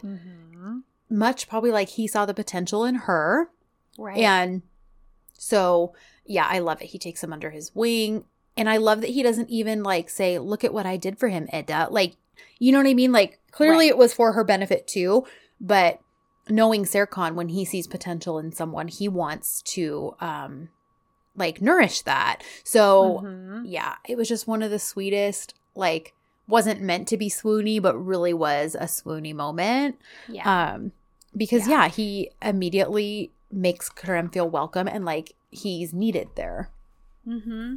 And it's sweet too, because later on when Kerem and Peanut drive together to the Bolat's house and they end up doing some work together, and Peanut kind of tells him the same thing, like, look, you're underestimating yourself. You obviously have a lot of potential, and I'm not sure why you don't see that when everybody around you does. So it was a really sweet episode with Kerem and his character, and kind of him building that up a little bit and seeing his true potential as far as work goes. I agree. So I do love that as he's getting ready to leave, he's telling Edda, because Serkan walks out of the office after that. And Edda's like, see, look at this. Like, you're already getting opportunities. And he's like, he looks at Edda because he's kind of like, yeah, I can see you're under his spell. He's like, yeah, that Serkan Bolat charisma is a real thing. Like, so I kind of love that. So Edda's working. Serkan's working. He's like, what are you working on? She's like, I'm drawing plans for the castle in Italy. So then he starts talking about like, maybe we can take a family trip to Italy. And she kind of is like, okay. Like, yeah, she kind of is more agreeable to it.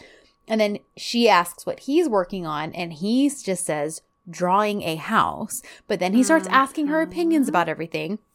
About the view. And of course she chooses the sea, because from day one, she's always said how much she enjoys looking out. Like when they go to that lunch thing and she's like, look at the view of the sea. I love the view of the sea.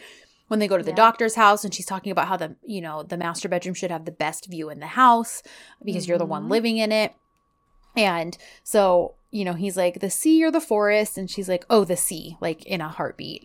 Yeah. Okay, well, should the dressing room be here or there? He's asking her opinion on all this stuff, quote, professionally.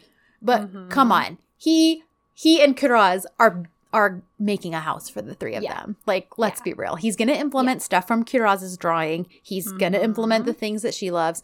And honestly, my biggest hope is that somehow they're able. I hope it's the doctor house that he's like remodeling and doing. Like, that's what I really, really want. I don't know if that's possible, if that set's even available or anything like that. But oh man, I would die if it was like, and here's our doctor house made to Edda and Kiraz specifications. See, part of me thinks they're going to end up in Italy. Either I think they'll end up in Italy one way or another. Whether it's they get married and that's kind of the honeymoon trip, and they go as a family.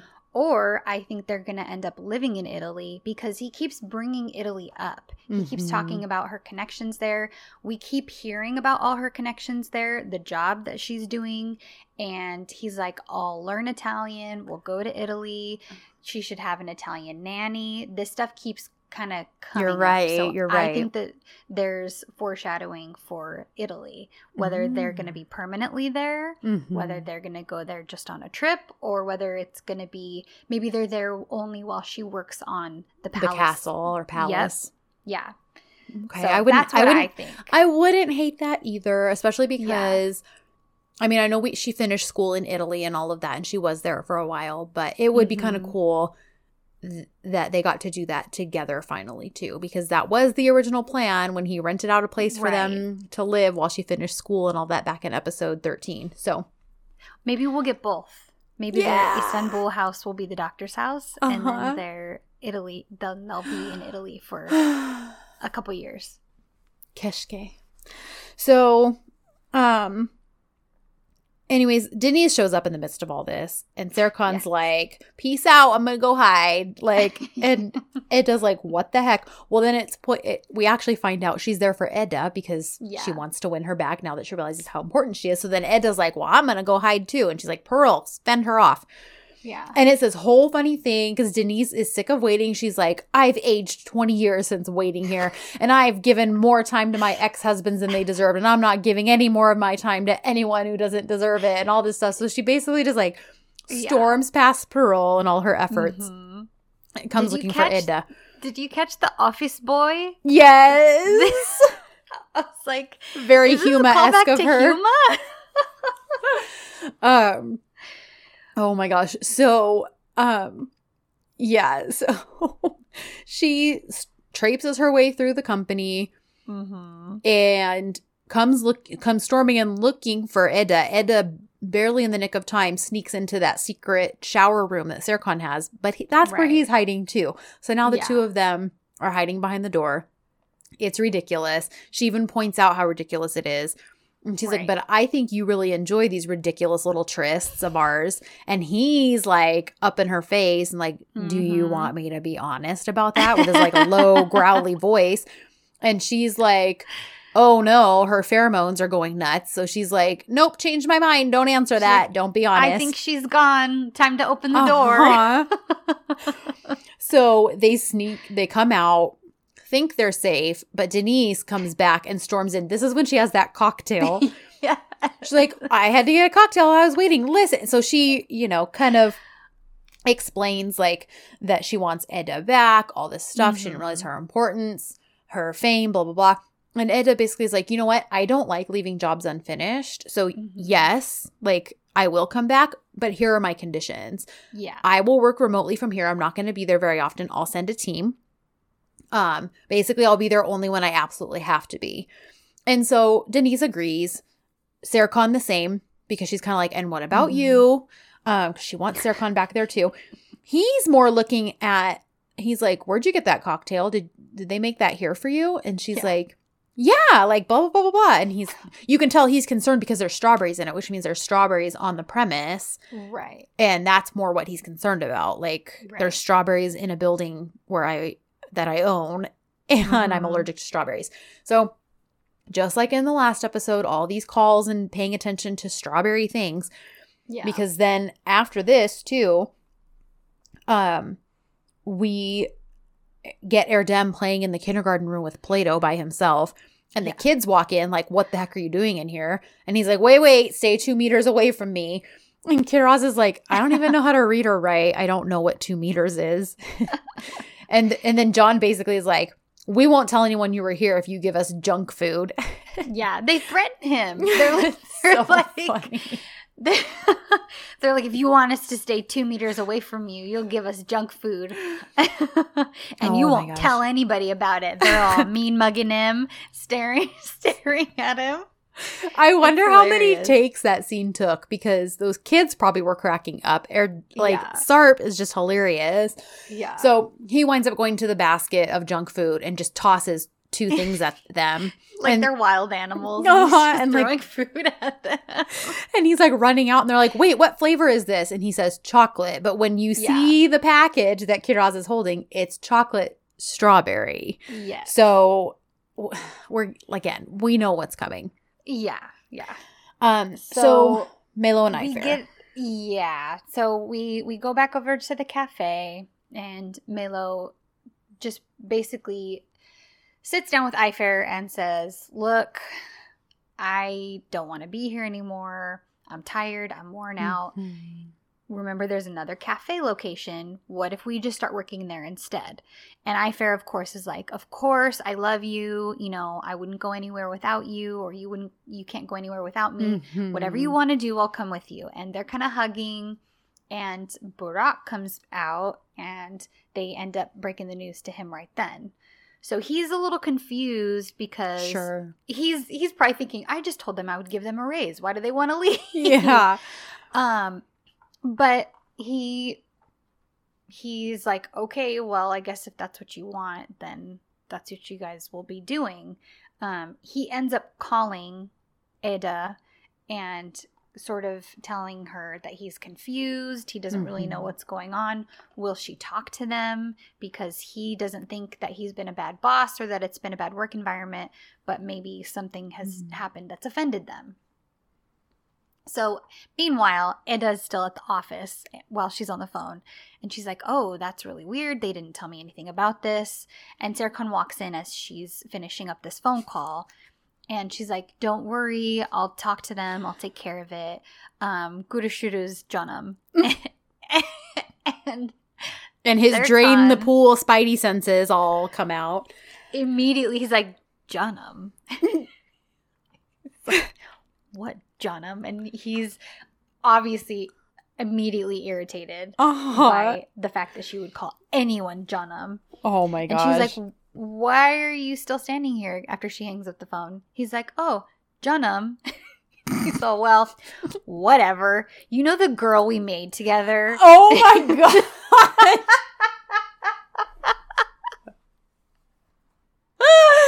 She's waiting for us. Our daughter, she's waiting for us. She wants us to go home. So we need to head out. You know that girl we made together. That is the best line.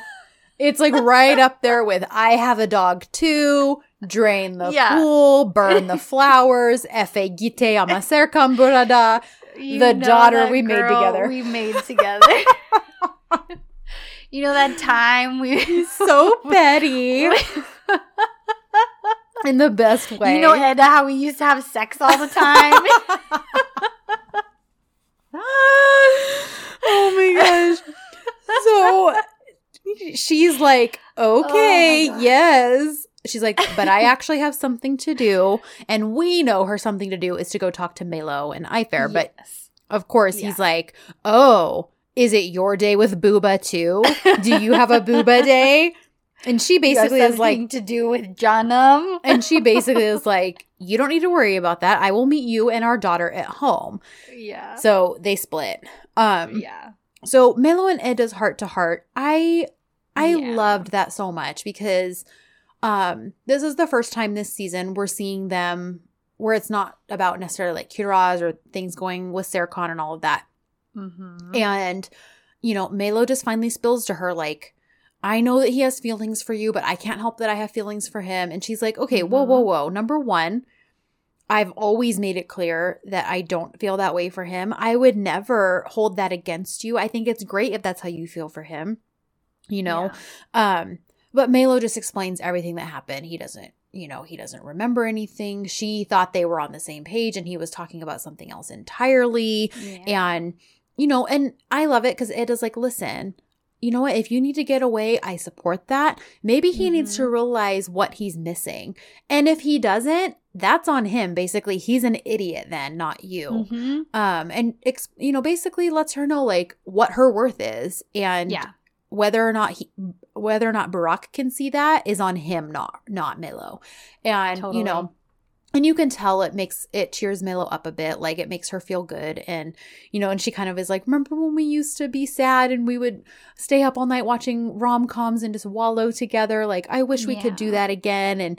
And so Edda's like, let's do it. Like, let's go to your place and let's do this. So that's what they go do. So I'm curious what you think. Do you think that he's on his way out? Or do you think that something is going to happen and they're going to end up together? So according to the character description on Fox, he is like, he's supposed to, now I know we don't always stick to character stuff because there's character descriptions about others that didn't quite go that way.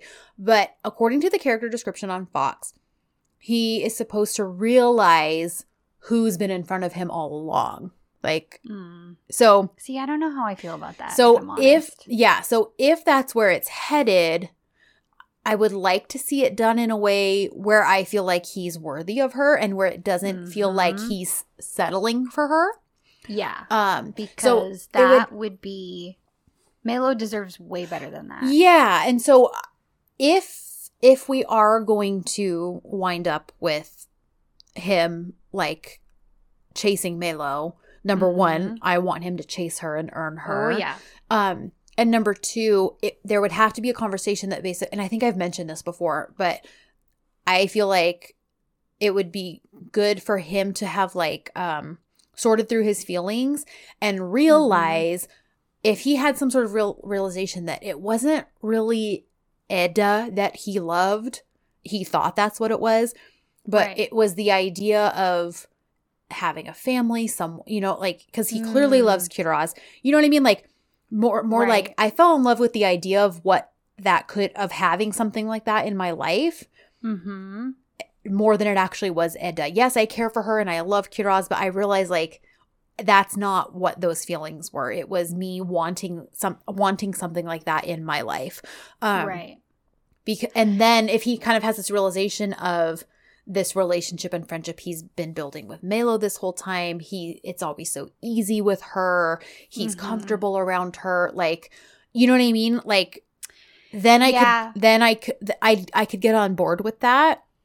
Well, and I feel like with what's happening now with her and Ifer, they're not going to be working with him anymore. They're going to be separated. They're going to be farther away. This could provide that opportunity for him to actually miss her and to be like, oh, I'm not even thinking about Eda anymore. I keep thinking about Melo. And I've never thought of Eda this way, the way I'm thinking of Melo right now. Like, for us to see that progression, then it would be easy for me to let go of the feeling that he's just like settling for Melo. Yeah. And then it could also provide a situation for him to need to woo her because she is going to have her guard up now. She's going to have a wall up because she's just going to be thinking, you don't care about me anyway. You forgot about the kiss. All you care about is Eda. And she won't be easy to woo, which she, again, deserves to be wooed. Yes. She deserves for him to grovel a little and to really have to work to get her. Yes. So I agree. I think if all of that kind of happens and culminates well. Yeah, then I could get behind it. But as things stand now, I'm like, no, boy, you don't deserve her. Yeah, and if he were just being like written out, I wouldn't hate that either. Like, if it was just like, oh, he's just kind of then I'd be fine with it. Like, I'm not super invested in him as a singular entity in the show. So same. So okay. So thanks for asking that. I wasn't sure if I was gonna like lay all that out, but so Kiram is looking at the stars back at the Bolat house, and it's just another scene where basically Pina winds up encouraging him to study and push himself because she brings him books. And I just kind of love that she's now kind of being his cheerleader and his like, you can do this, like you're capable of this, and so then we get a quick little Inkper. John Pearl Engen. Yeah. Because she confronts him, he still won't say anything, yada yada yada. Yeah. And then Eda gets home to a sulking Serkon surrounded by a candlelit dinner. Who then tries to pretend he's not sulking because she's like, is this all for me? And he's like, no, this was me and Kiraz. We made dinner and ate it together. Had like basically like a father-daughter date. And that's what leads her to ask, like, oh, has she started calling you Baba? And he's, and that's when you said he kind of has like a little bit of an emotional, like, no, but also like, it's okay. I understand. But then he's like, you know what? Does she confess first or does he? I think she does because he asks how her night was with Jonam. Oh, you're right. She's like, oh, you know, I could go on and on about all the fun that I had and what a wonderful time. He's like, oh yeah, I'm sure you would with Booba or something like that. He makes some remark. And then he's like, never mind, I don't want to know. Like, and that's when she's like, I could say that, but the truth is, since we're being honest, that my time, the person I had to go take care of was Melo. I was with Melo. We were here first, and then we went to her house, and now I'm back. Yeah, and I love it because he's like, oh, Melo. And this honestly is my favorite thing he said. Like, and I already talked about I love the Melo and him scene, and it's tied with this one right here with what he says about her because. Right. Do you have it? Yes. Okay. He says, I know you're friends, you know, but Melek is the best one amongst your friends. He's like, I mean, Melek is exactly an angel person, which is so cute. I know. He's like, so you should never leave her side. You chose her well. And he's like, Melek, nice. I love it. He's like, all right, she was with Melo. Cool. Yes. That's great. So then that opens the door for him. Like, well, if we're being honest, then right. Yes, I made this food for you and I was a little bit sour when you didn't come home. Mm-hmm. And she's like, well, I am really hungry. And he's like, well, I made some of your favorites. I made some of my favorites and I was hoping we could eat it together. Yeah. So then we get their song playing as they eat. And I loved this so much because I remember asking early on, like, what the heck happened to Jeep Amja? Yeah. And so at the end of the montage, we actually start hearing the remainder of the dialogue. And she's like, so basically that was it. There was no more hope for him. And so I retired Jeep Amja. So basically he died his final death. Yeah. And now she just bikes everywhere. And he's like, oh, okay. So that then opens another door because now they're talking about cars. And he says, you know, what if you, me, and Kiraz went and picked out a safe family car together? And she's like, a family car? He's like, yeah, something that Kiraz would be more comfortable in, something she'd be safer in, and we can pick it out together. And she agrees and then says, you know, I really think being open and honest did us good. And he's like, yeah, it has. So he kind of tries to worm his way back into her good graces and like sleeping in a bed together and all this stuff. She's like, listen, you're not going to impress me with one dinner, so we're doing the dishes and we're going to sleep with our original sleeping arrangements. Yeah. And then it's the next day. Right. So the next morning, everyone has kind of gathered because they have to hear about the 2 nights. Julia is back to get an assessment of the situation and to hear how things went. She's really happy that everything worked out well. And she's like, this is going to have a really great effect on Kiraz and as she develops in the future. And they basically, she says, now what we're going to do is we're going to take this opportunity as a group to have a time of honesty, and everybody's going to share their feelings and we're all going to be open with each other. And everybody is kind of freaks out and they aren't happy about it. And they're like, why didn't you tell us this beforehand? And Edser's like, because we knew you wouldn't come. Yeah, so why would we warn you? And then we kind of get this whole moment of everybody being honest. So Burak starts. He's like, well, since nobody's saying anything, I'll start. And he kind of just says, I miss Kiraz. I know that her father came into her life recently, and that's great, but I still miss her. I miss my time with her. And then Sarah Khan's like, well, if we're being honest. Sweet empath Sarah Khan. It's like, if we're being honest, Booba, I really don't like you. Burak Booba. And then Burak is like, well, our feelings are mutual, likewise, so it's good. Yeah. And Edda's like, oh my gosh, Sarah Khan. And I think that's hilarious. Because here's the thing too. I kind of hope, if we're talking about the whole culmination of Burak needing to earn Melo and all this stuff, I kind of want Sarah Khan to put him through the ringer because he loves Melo. And he does. I hope he's not going to let her settle for anything less than she deserves. Yeah. So I'm like, I kind of want Sarah Khan to be like you know, what are your intentions with my daughter kind of a thing. Only, you know. He'll totally pull the protective big brother vibe. I need it. I need it. No, he will. Yeah.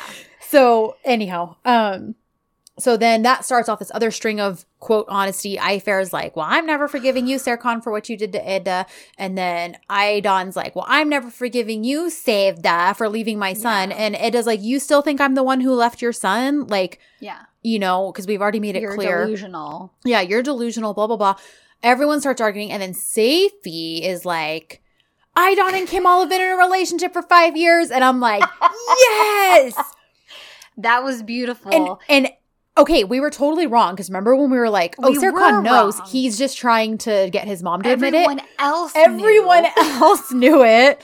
And Sarah Khan's like, that's why you've always been together. Like, and he clearly makes it obvious, like, crap, it was so obvious. And he's like, but I gave you every opportunity all the time. Remember this. And then I love it because he's like, you called everyone else here liars. Yep, and you know what? You're the liar. And I was like, like, yeah. Are pigs flying? Are that like, I am here for him just like holding his mom accountable because if everything's going to lead to what we think it's leading to with Kemal Bey, he is just going to rip her a new one. Like, well, and I mean, yeah, especially if she keeps her same track record and doesn't say a word to Serkan, because she's going to have a choice. Or Kemal. Because, well, yeah, or Kemal. Because she's going to have a choice here, a very hard choice to make about who to tell and when to tell. And she needs to make the right decision, because in the past, we know she has not made the right decision when it comes to these hard truths. But, and you know, for right now, she's innocent because she just barely figured it out. Right. But that time is very quickly going to pass, where she can still count it as, I didn't know. Right. And I was just trying to process and figure out and blah, blah, blah. Exactly. She's going to have, that's going to go up real quick, and she's going to need to make a decision and start actually telling people the truth very quickly. Well, and okay, we'll talk about the fragment after. So it's just this whole crazy, everyone's going nuts. Yeah. Well, okay, let me just say, this is so stinking cute, because Kiraz and John are playing, and he makes her a Play-Doh flower and gives it to her. And she's like, thank you. And she's like, you know what? I'm going to share my snack with you. And he's like, oh, you didn't eat yours yet? Because clearly he ate his. Right. She's like, no, I've been saving it. So they open it. Okay. Do you see? She gives him the tiniest literal crumbs, okay? I think that she probably didn't open it good enough, and she couldn't reach in and grab the whole thing.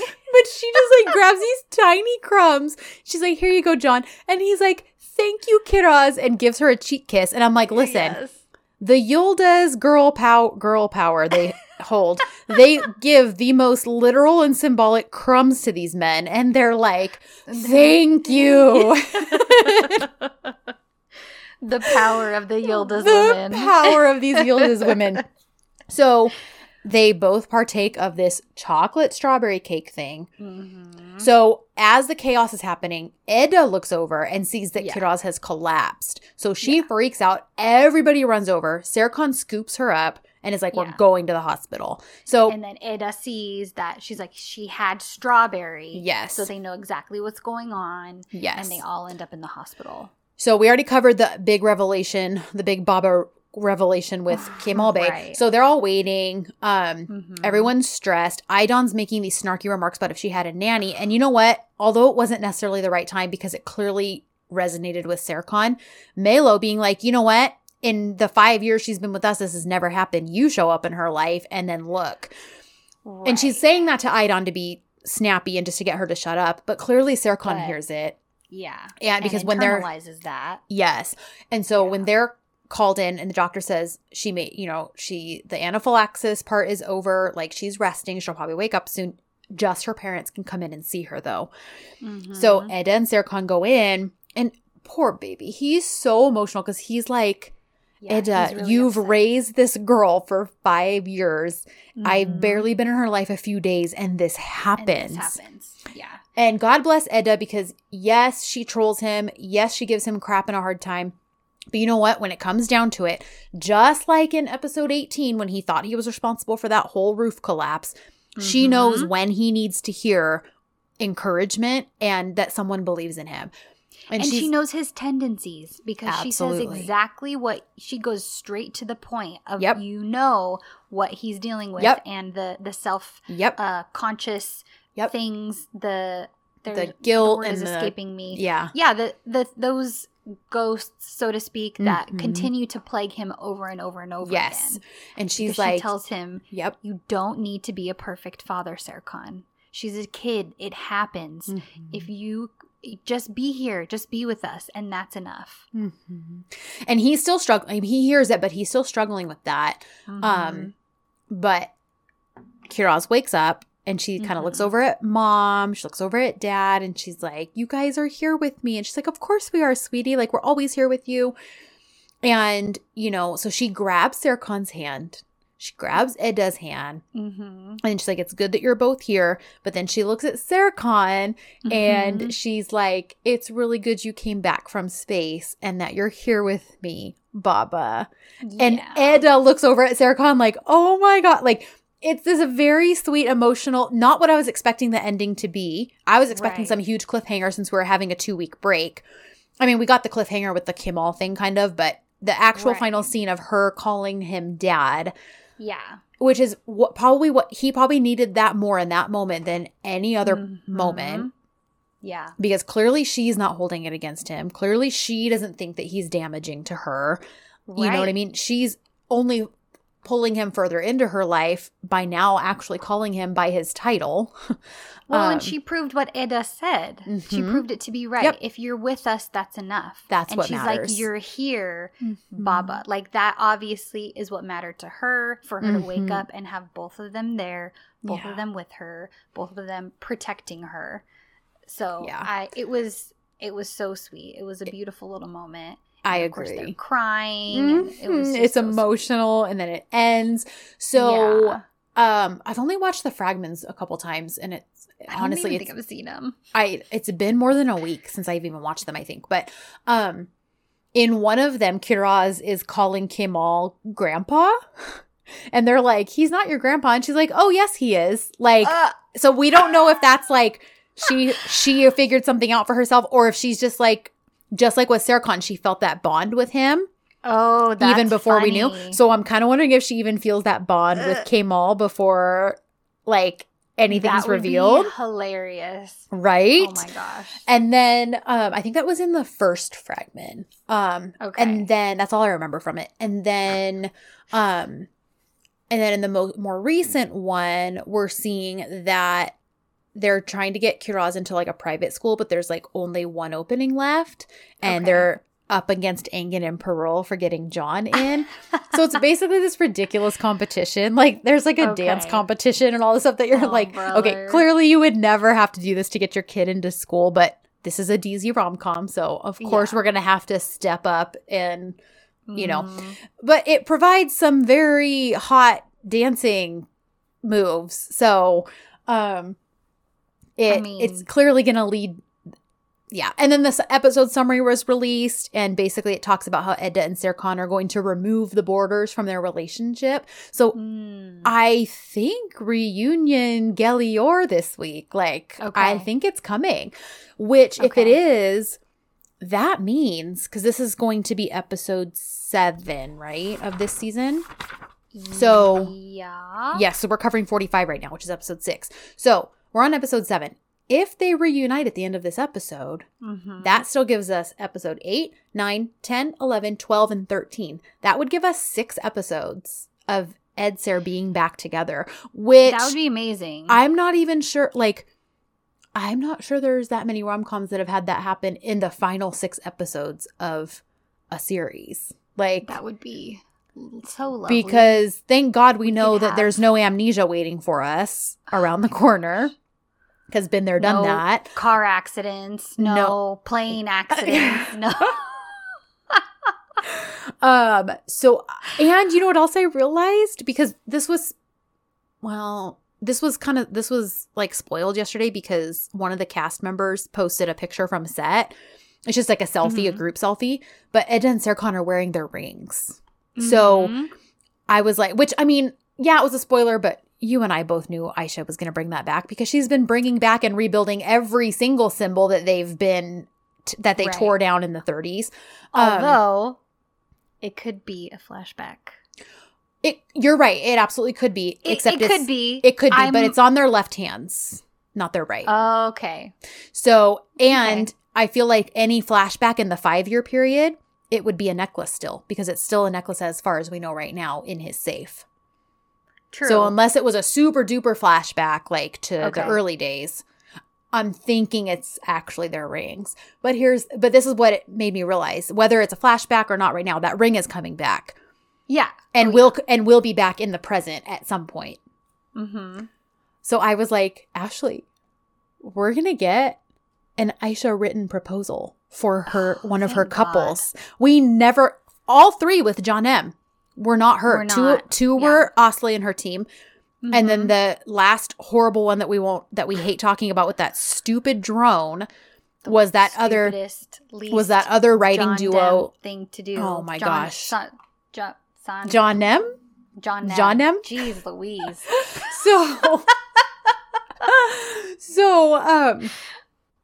Yeah, so I'm like, we're gonna get like an Aisha written proposal or wedding, marriage, and we haven't gotten that before because she hasn't had the opportunity to actually write those parts. So I'm really excited because I'm like, we're gonna get it. We didn't get it with John M, but we're gonna get it with Ed Sayer. So I don't care when it's happening. I don't care if it happens in the last 15 minutes of the final episode. As long as it's her and her team writing it, like, I'm so happy and excited. I mean, I would prefer it not to be in the last 15 minutes of the last episode. Well, sure. Yes, absolutely. I would prefer that. But, yeah. I mean, like I said, the way things are headed, because they're only like 3 episodes ahead. So, even with those set pictures from yesterday, we're still talking like episode 10-ish. Okay. Like, 9 or 10-ish. Yeah. Out of 13. So well, we're gonna need wedding planning. Mm-hmm. I want a wedding. Yeah, I for sure want a wedding. And Kiraz will be the flower girl. And John will be the ring bearer. How cute would that be? Yeah, super cute. And Perul and Melo can be her bridesmaids. And Engen and Kimal can be like his, because at that point I'm hoping at least he and Kimal will have some sort of settled relationship type thing.